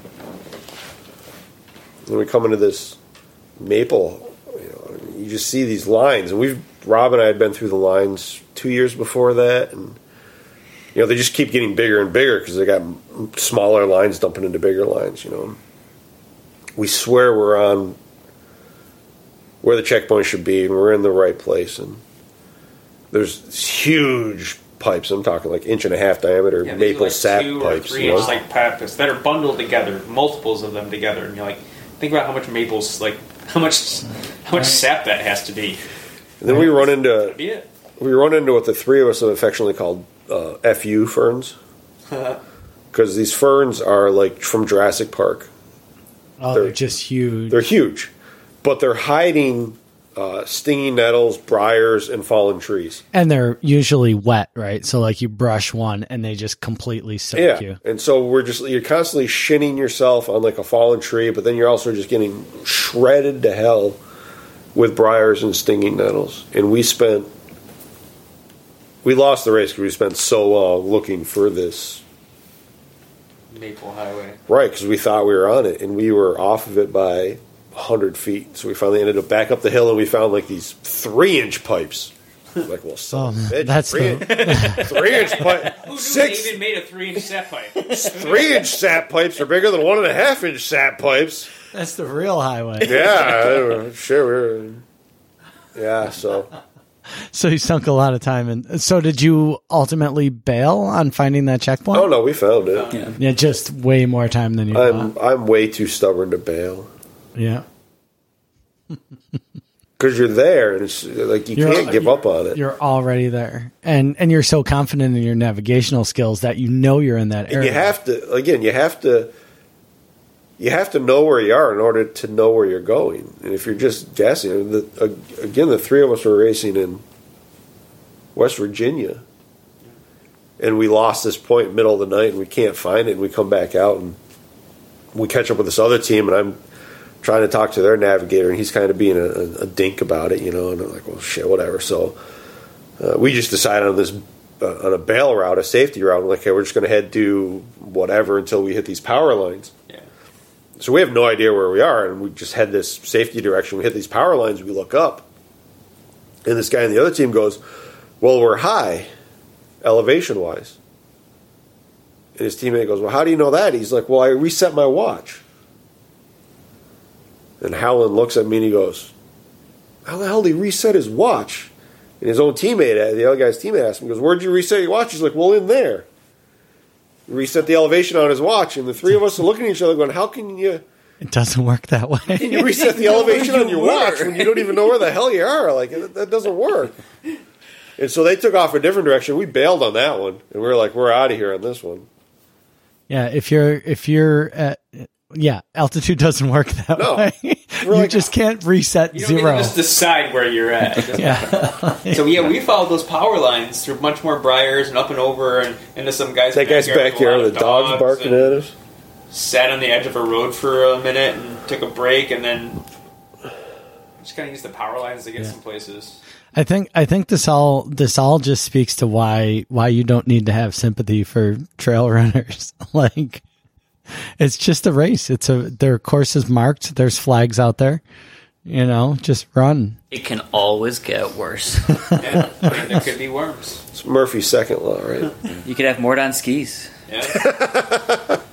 There we go. I didn't want to. There it is. I didn't want to do that one. All right, Mort. Sorry, it's my job as a journalist. Tell me about skiing. Well, yeah, it falls in with the dark moments that we've had, and I attempted frigid. So I had my dark moment right from the start of this race, where I thought I could fake it. Essentially, I could get through the cross country, backcountry skiing well enough to get to the snowshoe, the post hole, and all the rest of the stuff. And not the case. No, it was a sad, pathetic mess. I was a sad, pathetic mess, falling. It was like a boxer answering the bell. I just had to keep getting up. And I was racing with Rob and Tim Howland. And to their credit, they were able to flip a switch because we were going to be competitive.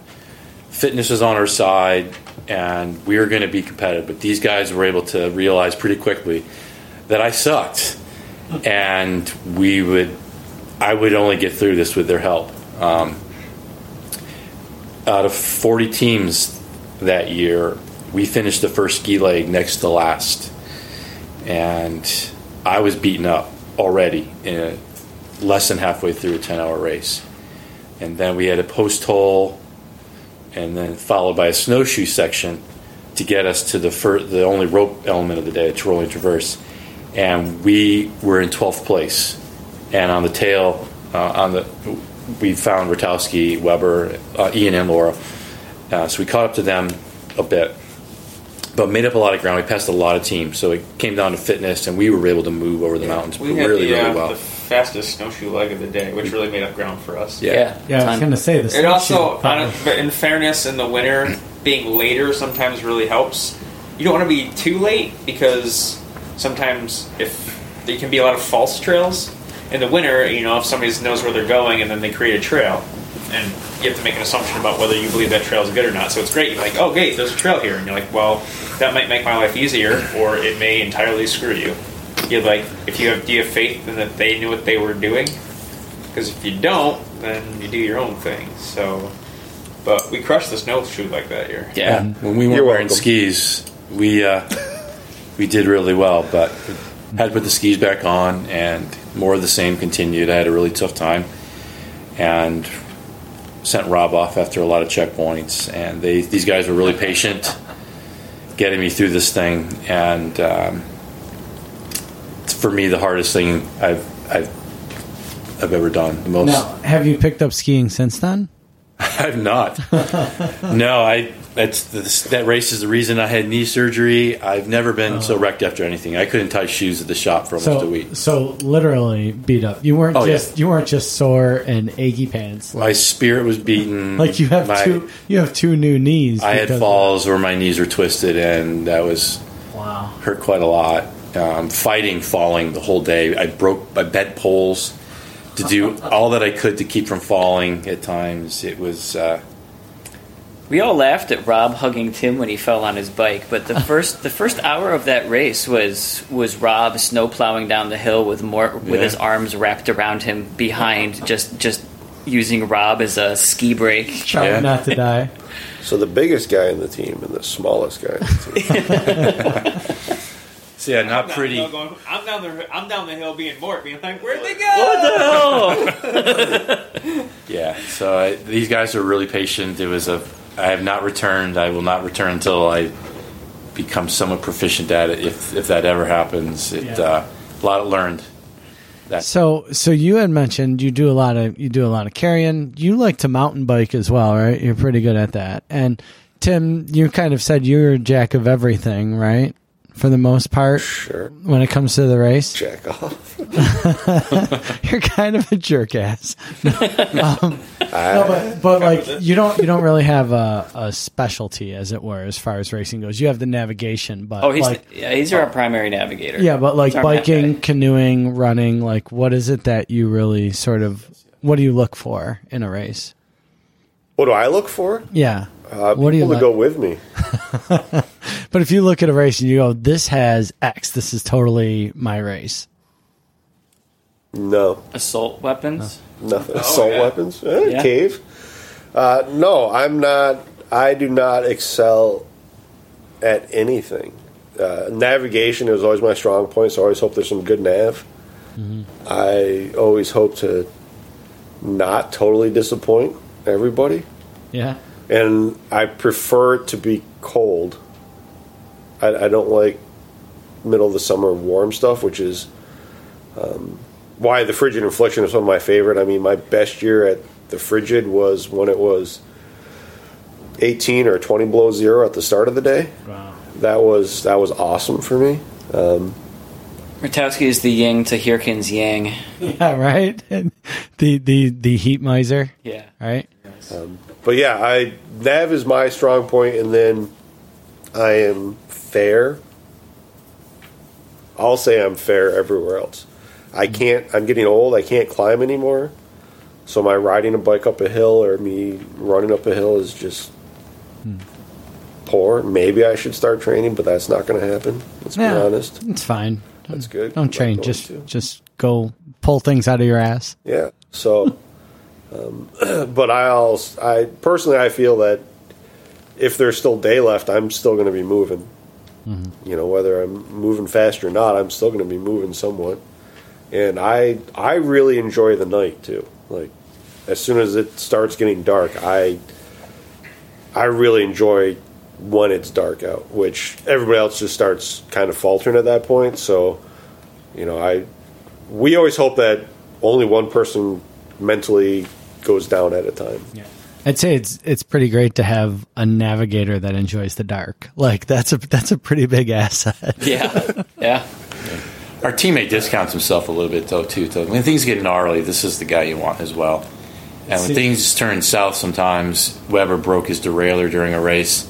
He made a single speed out of it in less than 10 minutes, so that we could finish this thing. When Rob had his crash, the brake lever was pointed straight. You know, he's better than fair. Crafty. Nice to have a mechanic on the team. Yeah. Mm-hmm. But who doesn't? Never panics. You know, he assesses it. Yeah. He's willing to piss on your face if you go unconscious. yes, that too. I mean, if I wasn't so dehydrated that I could urinate, I probably would have. But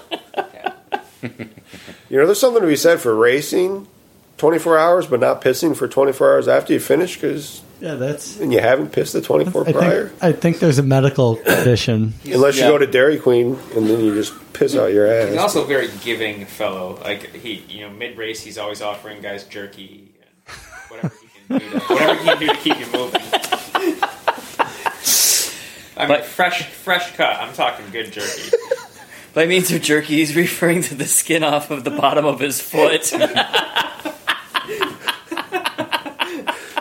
It's really more off the heel. It's called Tim Jerky, but it's just big slabs of callus. Is that FDA approved? It is. It's not a race in Canada. Jerky.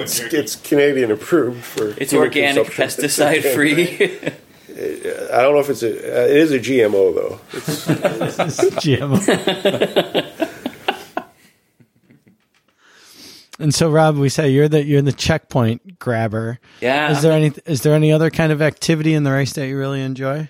I really enjoy the trekking sections. Yeah. I tolerate the paddling. I do enjoy the mountain biking, but I'm certainly not the strongest. we've discussed as we've discovered. My strength is just plugging on. Like I'll just keep going. I'm not necessarily going to lead. I'm not going to tell you where to go. If we're going downhill, I am not going to navigate because I tend to miss turns, and then we go a lot further downhill than we need to. Yeah, I've experienced you missing turns in well-marked trail races. So yeah, it's happened.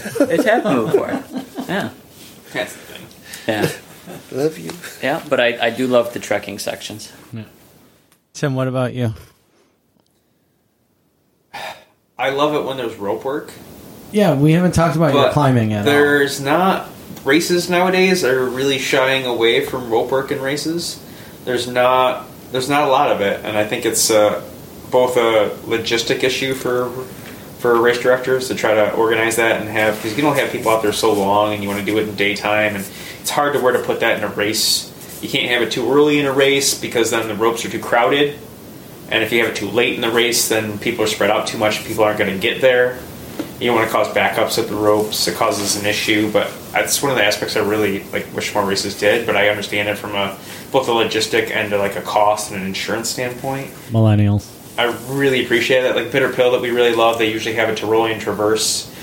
Some years they've kind of done the other year they had a commando line in place of that. It was kind of a balance thing. Or they did it at the it was the year I wasn't there. You guys did the a high ropes course. You guys Frigid. Yeah, Frigid. There's high ropes course, which is kind of something fun and different. I really like it when there's rope work. I'd be happy if there was a Jumaring section or at least a rappel section.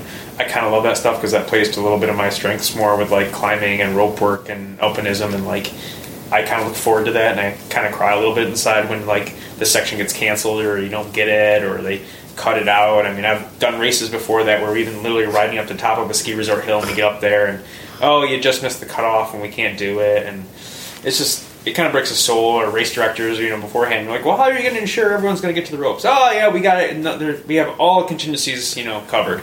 They don't. No. And you never can, really. But I don't know, I like the ropes, and I really kind of like the mountain biking sections a little bit too, especially when the more technical, the better. I really loved it when we were in Racetown. Allegrippus was so much fun. Mm-hmm. Just flying through those trails was pretty intense. It's just fun, especially in some of the night sections. You get the headlights rolling, and it's just, you can't beat it. It's good stuff. So good. Yeah, I rode my bike through Dry Road Park one time. It's awesome, right? It was pretty great. It is. Crashed twice. Yeah. Whatever. Or I didn't break my helmet.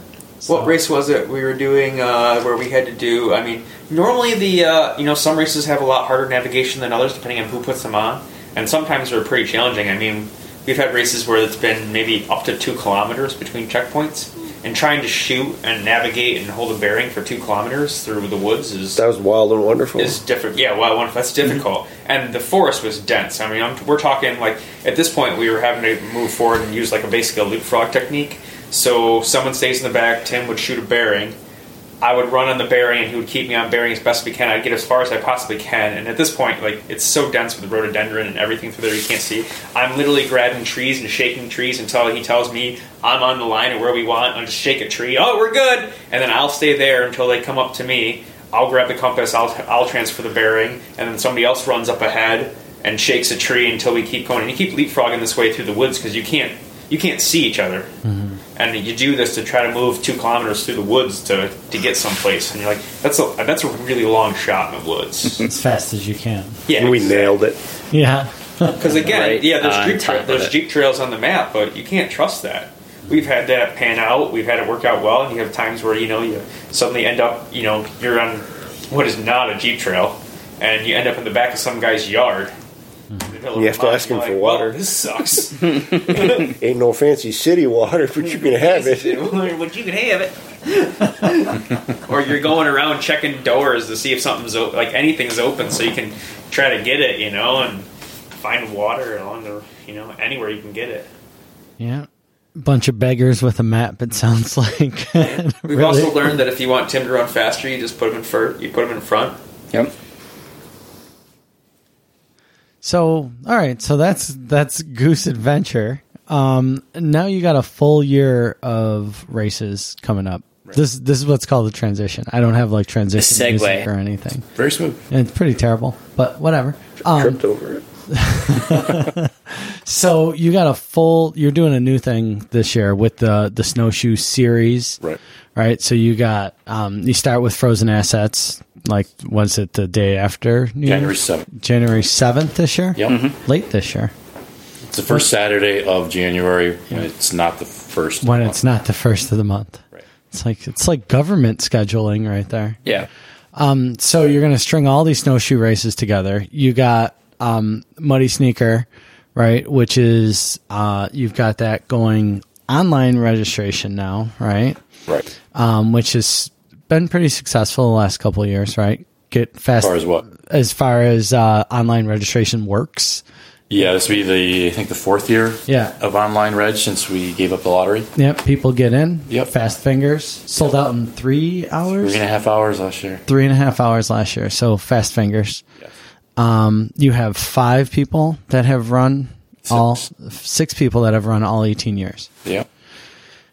Okay. And then you have Ontario Summit. You got the 13 and the 26. Right. Mm-hmm. And then this year now Goose has taken on the Damn Good Trail Run. Right. Right. So that's kind of a new deal. Yeah. And there's going to be changes with that a little bit, right? Or not? The way registration is handled, yes. We're leaving the race alone otherwise. Okay. So the registration will be closer to race day because it hasn't opened yet. It's opening in May. Okay. And there will be no wait list as there has been in the past. Right.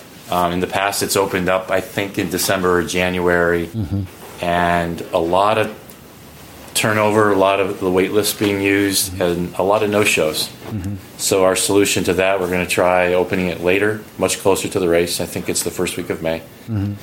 And we are not going to have a wait list. We've gotten away from wait lists with all of our events. Just don't like all that extra communication. Right. So make up your mind, register the race, and don't train like Rutowski so you don't get hurt, so you can actually run the race. Right. Exactly. So, okay, so you got the Damn Good Trail Run. That's a new deal, right? So that makes 5 races total that Goose does. Sorry, not 5. So you got Frozen Assets, Winterfest, Muddy Sneaker. Cast the Shadow. Cast the Shadow. 6 hour race. You know what? A new 10K snowshoe race at the Cummings Nature Center. Nordic Fest. Yes. We got the little road that goes along with Cast the Shadow. And but the new one is the 10K at Cummings Nature Center. Right. Yeah. Which is going to be the finale of the snowshoe series. Finale.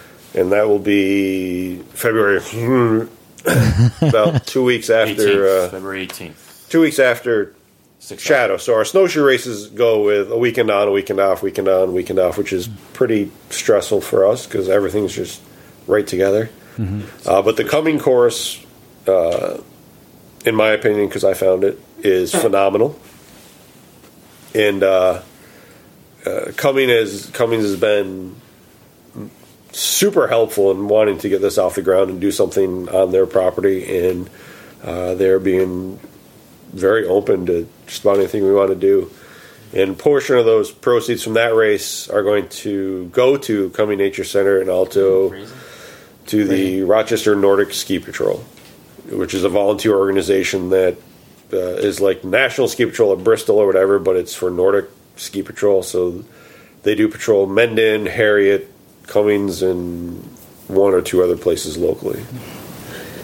Yeah, I think it's an opportunity. I think a lot of people may have been there if you have families, to go down and visit Cummings. They go down there for the pancake breakfast, and it's a big thing with RMSC down there. It's a really amazing resource that I don't think a lot of people go and visit or take advantage of. And they have actually a ton of trails down there, and there's a bunch of property and a lot of cool things to do. They're always having events, and they kind of reached out to us, and I think it's kind of cool because there's not, as far as I know, there really hasn't been, at least not in any sort of recent past, like any events there. So I think it'll be a new venue for a lot of people, which I think is cool because I think that's what a lot of people want to do these days is they want to explore. They want to go and do something that they haven't done, and maybe in some place they haven't done it before. So. Yeah, I think in a way Harriet Hollister is that for a lot of people that show up for Frozen Assets because it is so far out from the city and so far removed. So that makes 6 big races. Damn it.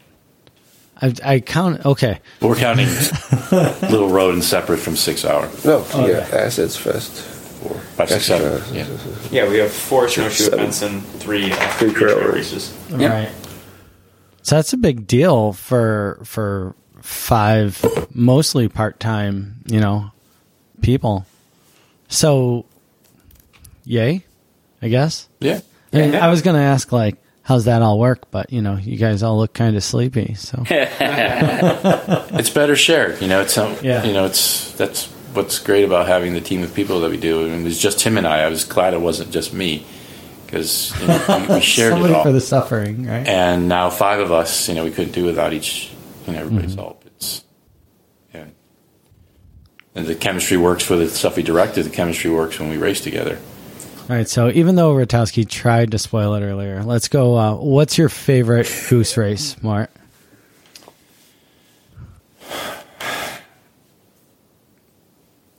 I'll go with our original Muddy Sneaker. Yeah. Yeah, I like that sleepy morning. We're down there all day Friday. A lot of people don't know this, that we go down Friday and we mark trail. We have a good time doing it. We might ride. We'll drive some of it, and it's a good day, and we camp out together. So that piece of it is a lot of fun. And there's that sleepy morning, and then just seeing High Tour come alive because there is nothing there. We bring every piece of that race, and then watching it come alive and all the friends, which make every event really very cool. But seeing that come together, and I'll go with that as my favorite. It's a good one. It's hard to believe this will be number 18 and years, yeah. We're glad to still be around, and it sells out fast. 17 sellouts. I mean, that's not so bad. It's not too bad that people are okay with what we do. Yeah. What about you, Tim? The Sneaker is still the one that I want to spend, that I want to make the flagship event. It's still the one where I want people to walk away from that one, no matter whether you win or not. You're just walking away from that going, holy crap, how did I walk away from this event with what I have just to spend a day in the woods, but in terms of sitting there all day, the Shadow is the one that puts us up there, because the first year we did Shadow, Moore and I were sitting outside after 4 hours, and it was snowing on us, and we're like, holy crap, 4 hours is way too long. Everybody's pissed at us, because we're making it. And we went inside, and especially when there's a lot of teams, Shadow is the best, because the team strategy starts popping out after about 4 hours on rotating who's going to run so you can get certain people in at certain times to to come in the end. And that's the one where we're usually all at the finish line, so we all know the process of the race. I mean, at Sneaker and everything else, we're all spread out, and none of us are really in good communication with each other. We're in communications of, something bad's going on. Can you fix this? But Shadow, you start seeing the teams working through their ways and trying to make a good day of it. And the competition level is just it's contagious at Shadow. Yeah, I think I'm gonna do a team this year. It's the way to go. Yeah, the solo thing seems like it's for silly people, but good luck to those silly people. It's basically Camelot. What about you, Rob? What's your favorite one? I gotta say Sneaker, only because I've seen it from every angle.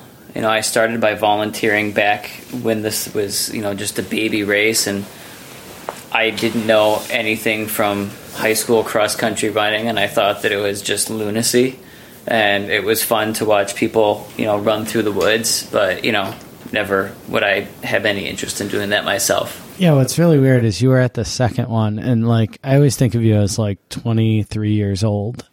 And so I was 5 years old. Yeah, so for you to be 5 years old at the first Sneaker is Rob was the original chicken. He was actually in a shell. He came out of the shell. Yes. Actually, he was the chicken, but then I believe at one point we did see him also Molt. plucked. Yeah, molted. Yeah, Plucked. the naked chicken. Yes, the naked chicken. There's no truth to this rumor. You've never seen a naked man run up the demoralizer. So did you lose? I have. So, Rob, did you lose a bet? No. Okay. So The story's really not that. I was good. not particularly wild in college, but I would let loose periodically. And then I went to grad school, and while I was at grad school, I got married, and there was some idea that Rob had stopped being college Rob, and he was now married Rob. He was boring, mundane Rob. This sounds like this all came from Matowski since you two went to school together. Yeah, so boring, mundane Rob moved back from St. Louis, but I started, picking back up. I wanted to start engaging with Goose again because it was so much fun. And so it was shortly after I got back from grad school that we were setting course, and Mort and I were setting the demoralizer from the bottom up to the top.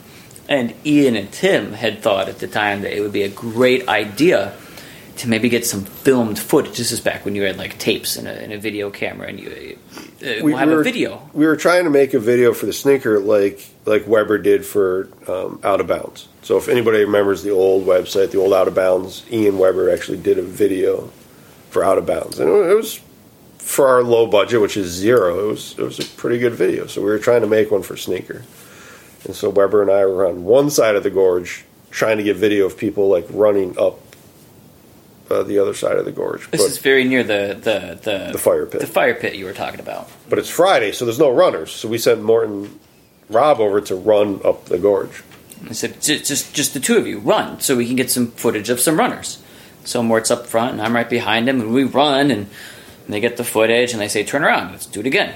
We want to see another one. So we go back down. I'm like, Mort. Mort's like, what? I'm going to take off my clothes.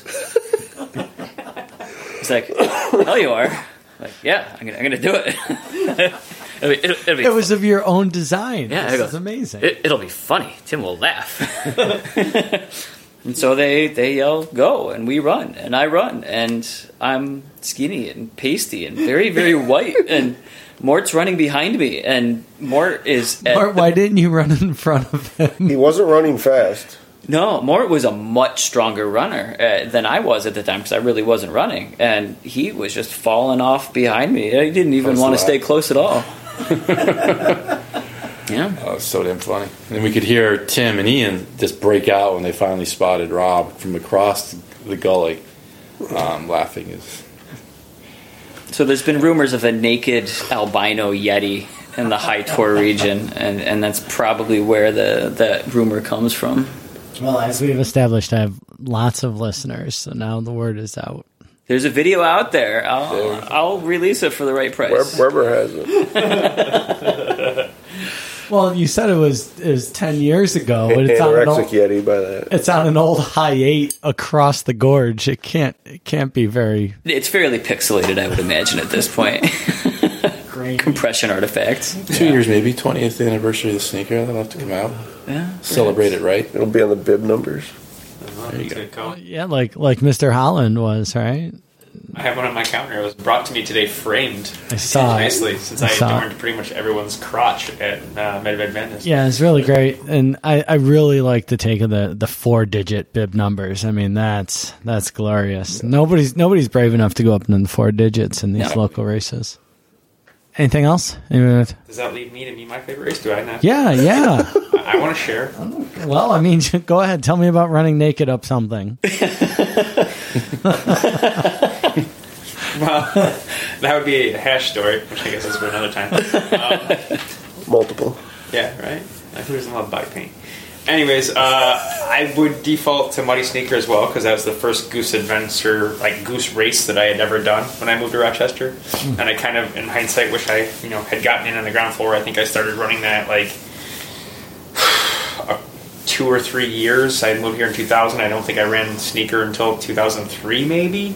So I missed it for a few years, and I kind of didn't even know about it. And then I caught on. I was like, oh my god, this is amazing. So I still think that's kind of my original. That was my gateway drug, I guess. Mm-hmm. But I guess I would also have to say Ontario Summit, really, just because it feels more like my baby. Even though I don't want kids, that's where I'm at.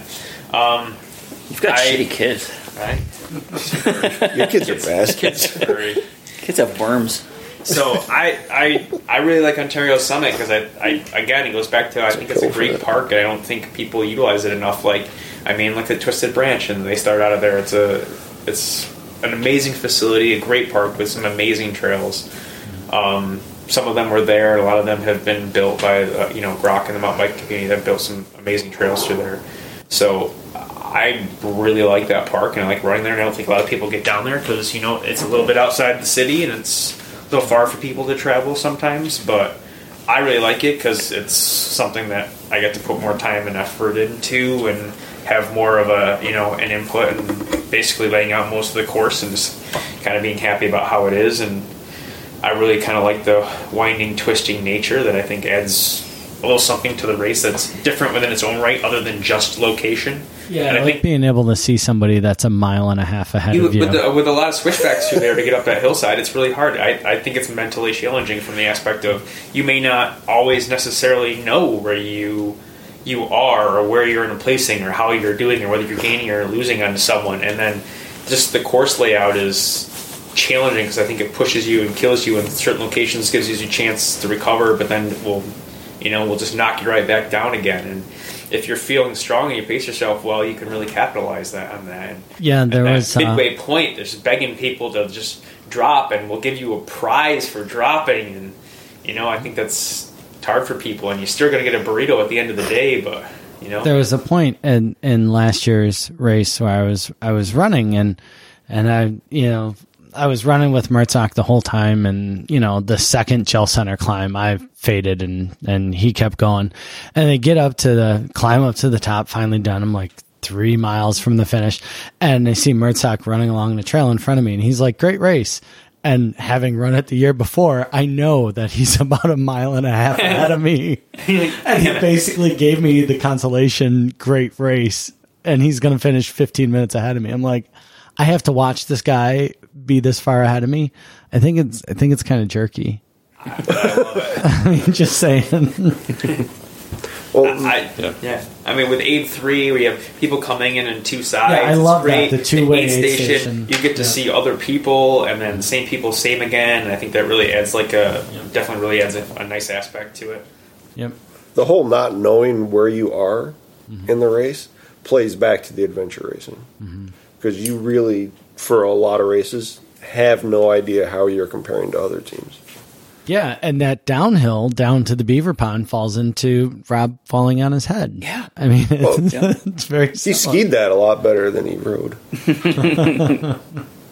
Yeah, and I think it's a little bit more. It's not super technical if you've done a lot of racing outside of this area, it's not super technical, but for the Rochester area, it's a little bit of a different terrain than people are used to. People are used to roots and stuff, but there's quite a bit of rocks and stuff that, you know, if you go to some place like I know previously Dan and those guys were talking about Rothrock and stuff, and, you know, how Mort went down there and had, you know, really rallied a big group of people to go down and do Rothrock and stuff, and like, that's an entirely another level, but like, for around here, I think a lot of people are shocked by that because they don't like.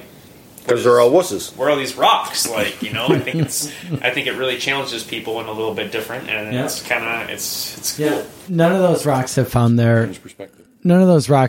forever home. You know, they're all willing to move right under your feet. You know, No, it's all old wusses, young wusses, middle-aged wusses. The whole world's gone soft. The whole world. I'm the only one that cares about the rules. As soon as I started slicing bread for people at the supermarket, it went downhill. And then your meat slice to put on it. Jeez. Yeah, Jesus. a little jerky. A little jerky. You guys got anything else you want to talk about? Tired? Time to go? Oh, It's your podcast, man. No, we talk until you guys are done. All right. So there's on top of new race at Cummings, there's mild rumor that there will be an adventure race next September within an hour of Rochester. Next September. 10 to 12 hours. That Man sounds, up, come on out. that sounds awesome. You've been challenged. I'm ready. I don't have any races after June 24th, so I'm good to go. I just don't know how to paddle a canoe, ride a bike, or use a rope. You only need one person on your team to know any of those things. Oh, relay. Gotta learn to ride a bike. No, not relay. You all have to stay together. You get your one person that's a navigator, That's all you need. and you're good to go. That's exciting. In September. Yes. Yeah, you guys don't have anything in September, huh? Right before you start your adventure racing season. Yeah, we race a lot in October. that's always a tough part for us. Is we want to do a race, but at the same time, that's also when we want to do a lot of races. Yeah, that's when it And starts. Putting on a running race or a trail race or a snowshoe race is far less intensive than an adventure race because all the reconnaissance and like changing the course and permitting and everything else that goes into that is different because every year that changes. As a a trail race, you're fine and tweak, but most of it's the same each year. You're dealing with the same people, the same course. You don't have to remarket. You don't have to redo everything. But adventure races, you can't do that. Somebody's like, "Oh, I know this goose race. You go here, then you go there, then you go Exactly. there." Can't happen. So every year, it's a new investment of your time and effort. So it's a tremendous input of resources. I'm going to start learning how to ride a bike then. Do it. It's in September, so there won't be any snowshoeing. And if you want to dabble in adventure racing, we all suggest trying Green Mountain Adventure Racing in Vermont, out of Burlington. Yeah, They do a the Jim Mara phenomenal group. job. That's exciting. Wow, look at that. Ratowski drops the bomb at the end of the podcast. Hour 7, he drops the bomb. That's cool. Yeah, it's usually much later that he's dropping bombs. Yeah. Yeah. Yeah, we didn't talk about the furious pooper, did we? No, it's probably best we don't. Yeah. Furious. Sounds Avid. aggressive. Prolific, maybe. If I knew what that meant, maybe. Frequent? Prolific is like frequent. I've never pooped during a race. No, you make it all up right at the end. Yes. I sometimes I feel that my poops need to be shared. I don't know how you could go 30. I'd have the 30 hours. Jeez. Burn everything off. There's nothing left. No I way. hesitate about using this word, but sometimes he's loose in how he shares. Howland, on the other hand, has this thing where he can only poop in a toilet when we're racing. I just have. He'll be running like a I woman have- with 8-inch high heels down the trail going, I need to find a toilet because I have to poop. I just have impeccable timing. is how And Rob and I are like, choose to can't you think just about it. go poop? She's like, well, isn't there an outhouse coming up? I'm like, well, it's not on the map. Or the one race before I learned, I discovered two toms, which has been the savior of my life. Like, 2 times you don't need any toilet paper. No, right? it's the ghost poop. That is amazing. That should be a daily that should be like a daily item for people. It's amazing. I can't. That was several hours of conversation between Rob and Timmy Howland about how you can take a crap with 2 times in your ass and not have to wipe because it just slides Exactly. right I mean, off. you need like one square. That's it. You're done. You don't even have to. Beautiful. You don't have to peel a corner off of your fingernail or anything. You just No, it's amazing. Or I still remember the one race we were doing, and I was falling behind you guys, and you kept yelling at me why I wasn't keeping up, and I was literally walking down the trail because I had started chafing so bad between my cheeks, and we had to find I'm an out. literally walking down the trail holding my butt cheeks apart. We had to find a bathroom terrible. for him to put Aquifer or something Oh, on his yeah, ass there too. He couldn't do it in the middle of the trail. He had to do it daintily, It's a delicate operation. which Rob and I were okay with because we got to sit down for about 10 minutes. Yeah. So. Exactly. I might have taken a nap. I'm good at power naps during adventure Yeah, you races. suck. Yeah, you are. You suck. You suck. I remember Yeah. you sleeping for the parking lot So for you half can an hour. lay down and just fall asleep. Meanwhile, oh yeah, so another great story. So we're which race was this? 48. The 48 hours. Yeah, Wild Wonderful, right? Yeah, where the guy was where the inspecting guy his own anus and then Liberally applying lube to his asshole in front of us. yeah, with his nose. That was ridiculous. He has some kind of Cirque du Soleil We're ass gonna lube transition applier into the with. parking lot, and we're waiting, and there's a guy over there, and he's reapplying. Like most guys, like bike riders and stuff, are user for like chamois cream and stuff, and you're usually pretty liberal with that stuff. So this guy just drops trowel in the middle of the parking lot, and we're, I don't know, 15 yards away from him, and he just bends over, just gives us the old chocolate starfish right in the face. It's like one of those plywood cutouts of an old lady with her bloomers, you know. And he does, I don't know, like the 4-finger hand scoop in the Crisco or whatever, and then just does the reach back and around, bent over, and then just. And that was probably one of the most. And I was changing a flat tire. That was one of the most disturbing things I've seen. I gotta be honest with you. Well, now I was taking a 6-minute power nap. I was changing a flat tire, and I asked Timmy and Rob what we should do next, and Timmy answers, and we look at Rob, and the son bitch is sleeping.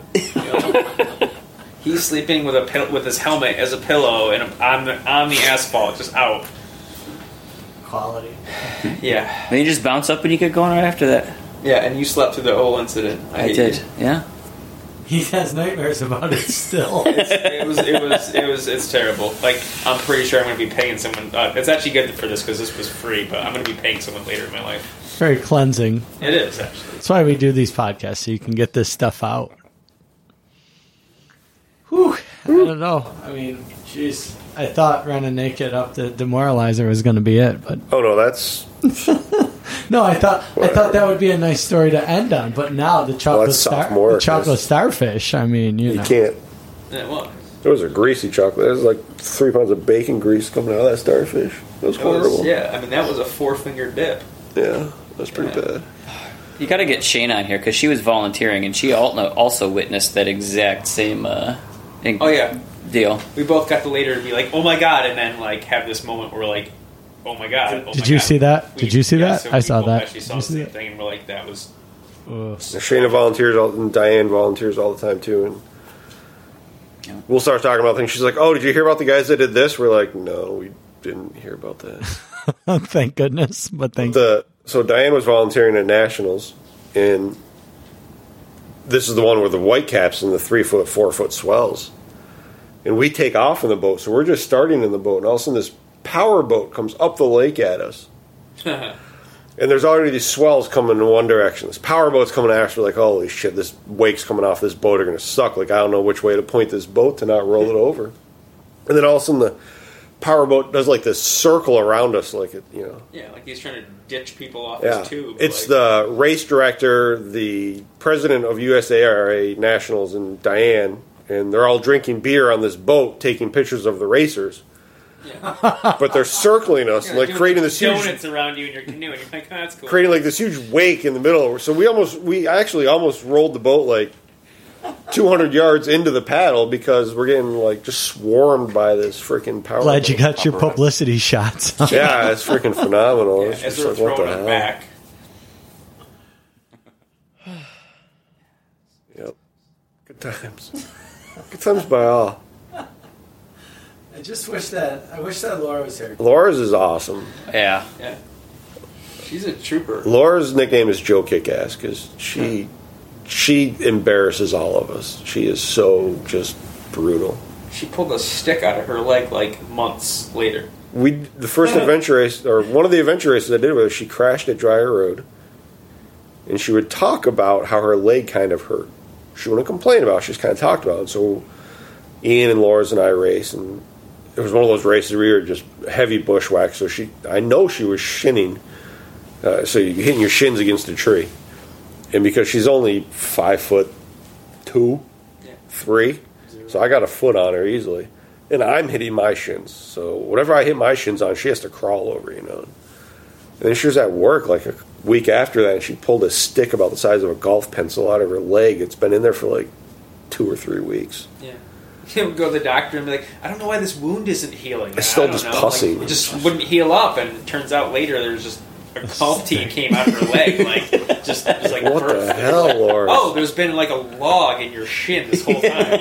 like oh. I think our favorite joke was one time we were doing nationals that year I think maybe Team Technu won nationals that year, and there was a hill climb up to the top of this ski mountain or whatever it was, and we got up where we learned Tim can't they swim. had a time trial, and they had to ride your mountain bikes up the mountain basically, and up top we finally got up there, well after any of these like the top teams. And we came through, and we were bragging about. They're like, "Oh yeah," and we're like Team Techno Extreme. We're like the homeopathic version of these guys. We're the Techno that sucks. There was like 1/1,000,000th of their talent in us. We're like, yeah, and we were all dying laughing, but I don't think any of the people there really appreciated it. I don't get it. I don't understand. Clinically determined to be absolutely ineffective. Because we had Rob giving us the breakdown on homeopathy, which at least the FDA has finally come around. Yeah. Since we've ragged on others, that's the race where we learned Tim can't swim. Yeah, they all thought I drowned. We almost there was a human bodyboarding section down a man-made whitewater kayaking course. Yeah. So the idea was there was going to be a relay, and there's like a national championship man-made whitewater kayaking course. Yeah, so there's like rocks and like a concrete channel that they just pump water through quickly. Big, massive pumps. To start the race, too, right? To start the race. Yeah. Well, you had to run up the Run damn up hill a to ski start. mountain Yeah. With your boards and whatever, wetsuit and whatever you needed because the water was pretty chilly. They gave us boogie boards from Five Below as our flotation devices. And Yeah, you're supposed to wear like a PFD, and then you jump into the whitewater and you hold on for dear life, Yeah. and then you get out. Oh, and get smashed in the face at least once by your boogie board, guaranteed. Scrape your jimmies on the Oh, cement. definitely going to scrape your stuff. And then the worst part was they required you to wear these like elbow pads and knee pads and things, but they didn't actually stay on, and they basically just would immediately fall to your ankles and or your hands and just became these like detriments to your ability to like keep afloat.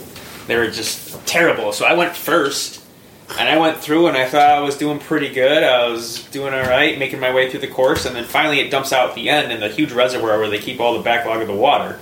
And in this lake, it just creates one gigantic eddy. I mean, like I'm talking like an eddy the size of a football field. And they didn't tell us at the time. I went first. I didn't know this. Like you just basically all you had to do was just do nothing, and it would have pulled you around the outside of the lake and dumped you back where you need to be. But it looked like a really long way to go all the way around the outside of the lake. So I thought, I'm going to beeline it to the takeout point. So I tried to, and I basically just got stuck in this gigantic eddy, and flailing about with everything on me. And you're wearing your shoes. So you're literally strapped to your board.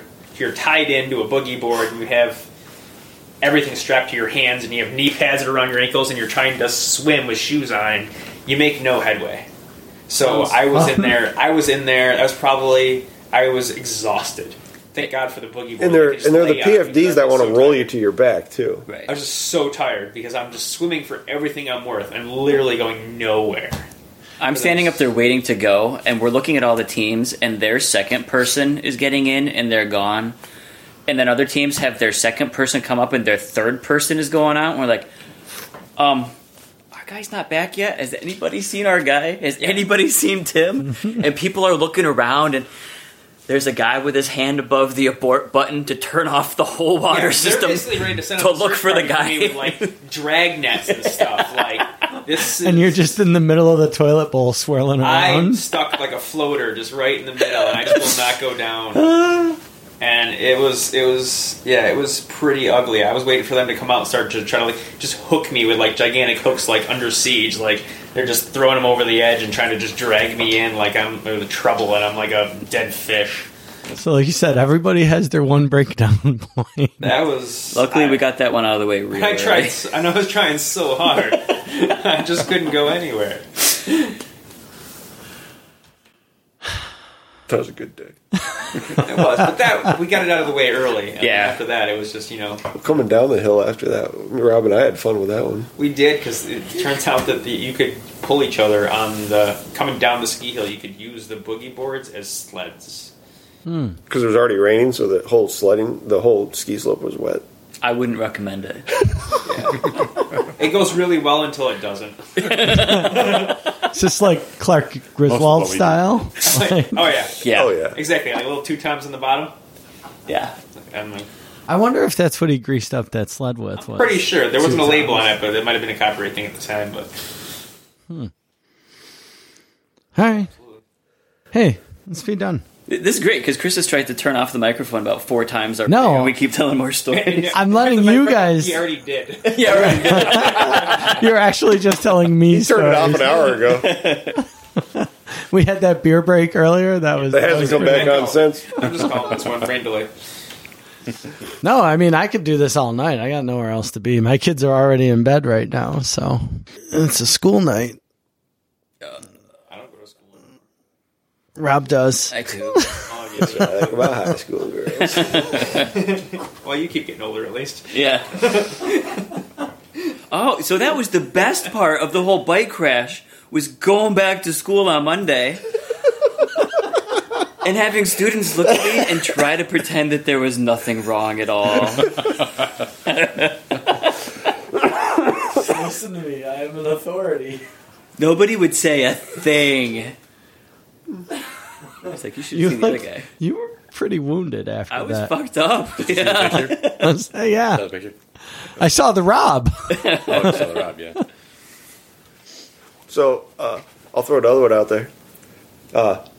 6 years ago, we Winter did these Challenge? winter challenge races, and Ian and Laura's put them together. And it's this little 4-hour winter adventure races. And I go, Rob, you want to do this race with me? He's like, I don't know. You guys do these stupid 10-hour races. I don't know if I can do this.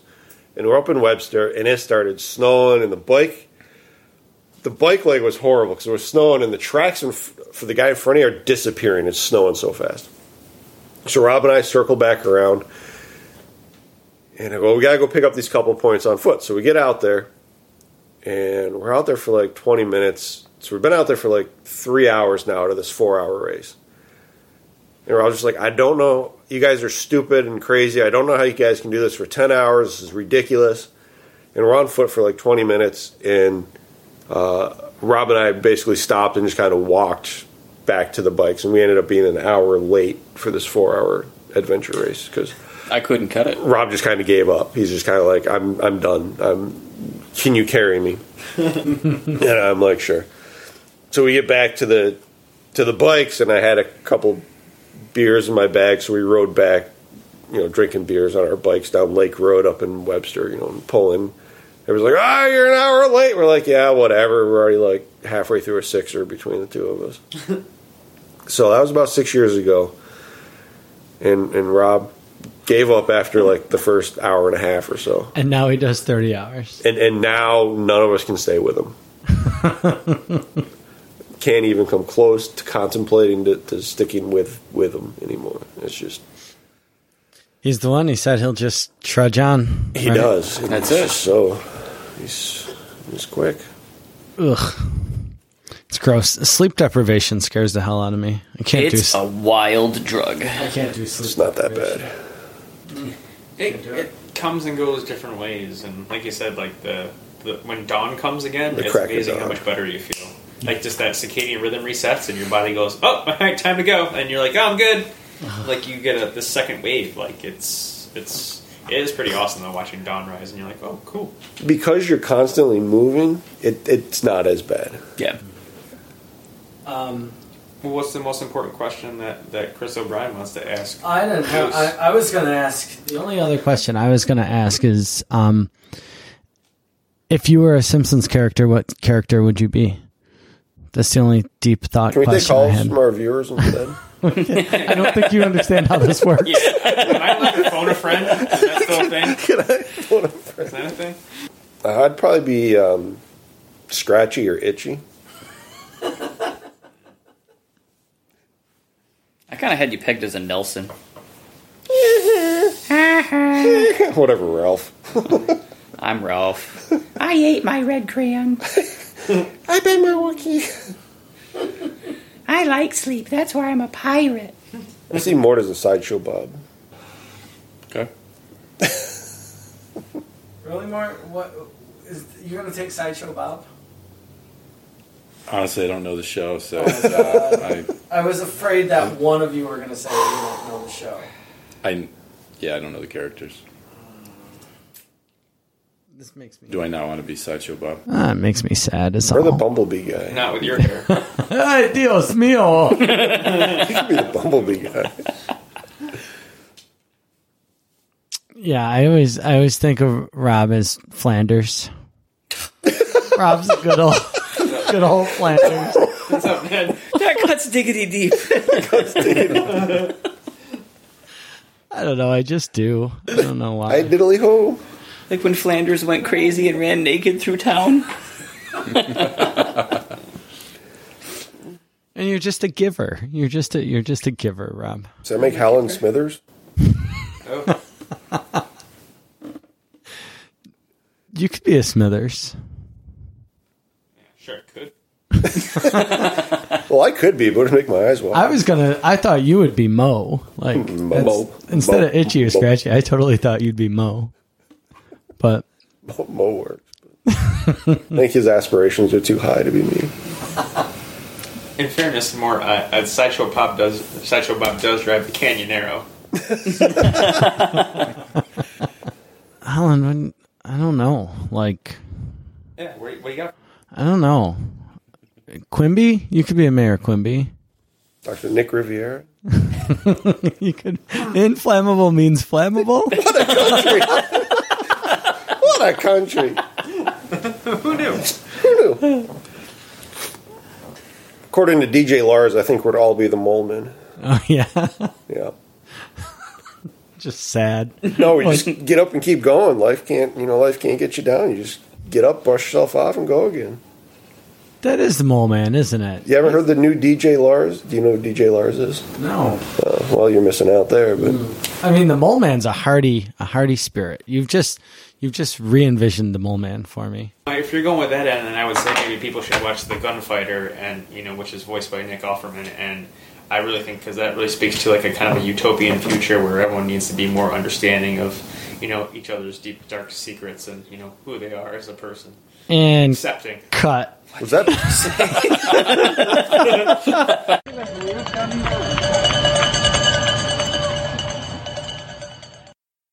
So, just to be clear, Two Toms did not sponsor this show, though I'm beginning to wonder if Holland is an ambassador for them. I think I counted it at least 4 separate times that he brought up their product. I don't know. So, you may have heard us mention the snowshoe races are now a series. That basically means that we are now extra incentivized to run all the races. Because points. Who doesn't like points, right? You get points, you get prizes, and everybody knows that goose races have awesome swag. So I can't even imagine what they're going to cook up for this kind of thing. But I'm not making any promises. It could just be another entry into a goose race. Like maybe Money Sneaker or something. I don't know. The first race is January 7th with Frozen Assets. So that's down at the Harriet Hollister Spencer Park in Honeyway. It's easy for me to say that, right? It's like a 5K race, and the course is beautiful. Awesome party afterwards. 2 weeks later, Sunday, January 15th, is the Winterfest. That one's at Mendon Ponds Park. It's got the awesome run near, around, backwards across the Mendon 10K loop, for those of you that might be familiar with that. It's like the 10K loop, but not, and some of it, so it's reminiscent of some of your favorite parts. Then the 6-hour Cast a Shadow snowshoe relay and solo race on February 4th. It's 6 hours with a little bit of a twist, depending on the groundhog, of snowshoe racing at Black Creek Park. And then the series finale will be the brand new Nordic Fest 10K snowshoe race at Cummings Nature Center on February 18th. The proceeds from that race go to the Cummings Nature Center and Genesee Valley Nordic Ski Patrol. So you heard Tim talk a little bit about that in the podcast, which is pretty cool. Plus, at the end, you're guaranteed some hot grub and the award ceremony, as I mentioned, which is, I'm sure, to be a blast. So there's a flyer on their website. I'll link to it in those show notes that I'm always talking about. You know those. And before we go, I'd like to tell you about longtime sponsor, Josh Stratton, LMT. You think you know this ad. You think, okay, I know exactly what he's going to say. He's going to say Josh is a licensed massage therapist. And usually he says licensed much better than he did that time. You're thinking he's going to say that Josh knows the treatments that active athletes need. He's going to say his office is located inside Sports Peace T in Winton Place. And to use the code, this is new, you don't know. Well, you do if you heard last episode. Website, use the code WEBSITE when booking during December for $15 off a 60-minute massage. Also, I hear Josh is selling gift cards, so maybe you know someone that's on the brink of an injury, but you know they're too cheap or stubborn to go get a massage. Just push them over the edge with a gift from Stratton Claus. Yeah, see, holidays, gift, Stratton Claus, good times. So, anyways, head out to his Facebook page at facebook.com/Josh Stratton LMT, or find that link in the show notes to learn more and to book an appointment. Tell him you heard about it here on the podcast. Use this month's secret code WEBSITE. He'll give you $15 off a 60-minute massage. So what is normally $65 for an hour will be $50. Thanks to Josh for continuing to sponsor this show. Be sure to check out the episode show notes at runninginsideoutpodcast.com/041 for links to some of the topics in the episode, like 2 Toms, the Frigid Infliction, the Alagrippus Trail System, and the list of upcoming goose races, as well as information on our sponsors, Rochester Running Company and Josh Stratton. You can also find links to our Strava Run group and the Patreon page. Thank you to all of this month's Patreon supporters. Your continued financial support helps me keep improving this podcast. If you look forward to this podcast each week and it inspires you, educates you, or entertains you, guaranteed this one probably only did 2 out of the 3, consider becoming a Patreon supporter. Check out the homepage and click the Patreon banner. Please know that any amount of support is appreciated. Thank you. And if you want to chat about this episode with other listeners, or just simply share your stories from your own goose racing adventures, drop a line on the Facebook page or shout at me on Twitter at RunInsideOut. Also, consider joining our Running Inside Out Slack, where we talk about all manner of things from recent episodes to our latest and greatest run. It's sort of like what the internet was before social media was invented. It's just the social part. So, if that sounds like your kind of place, check out Strava Group or the sidebar of the website for a link that will get you a Slack invite. Thank you all for listening, subscribing, and telling your friends. Thanks for sharing your stories and getting out there to create more stories. Until next episode, be thankful for what you've been given, be proud of what you've achieved, and let go of what you lost. See you out there.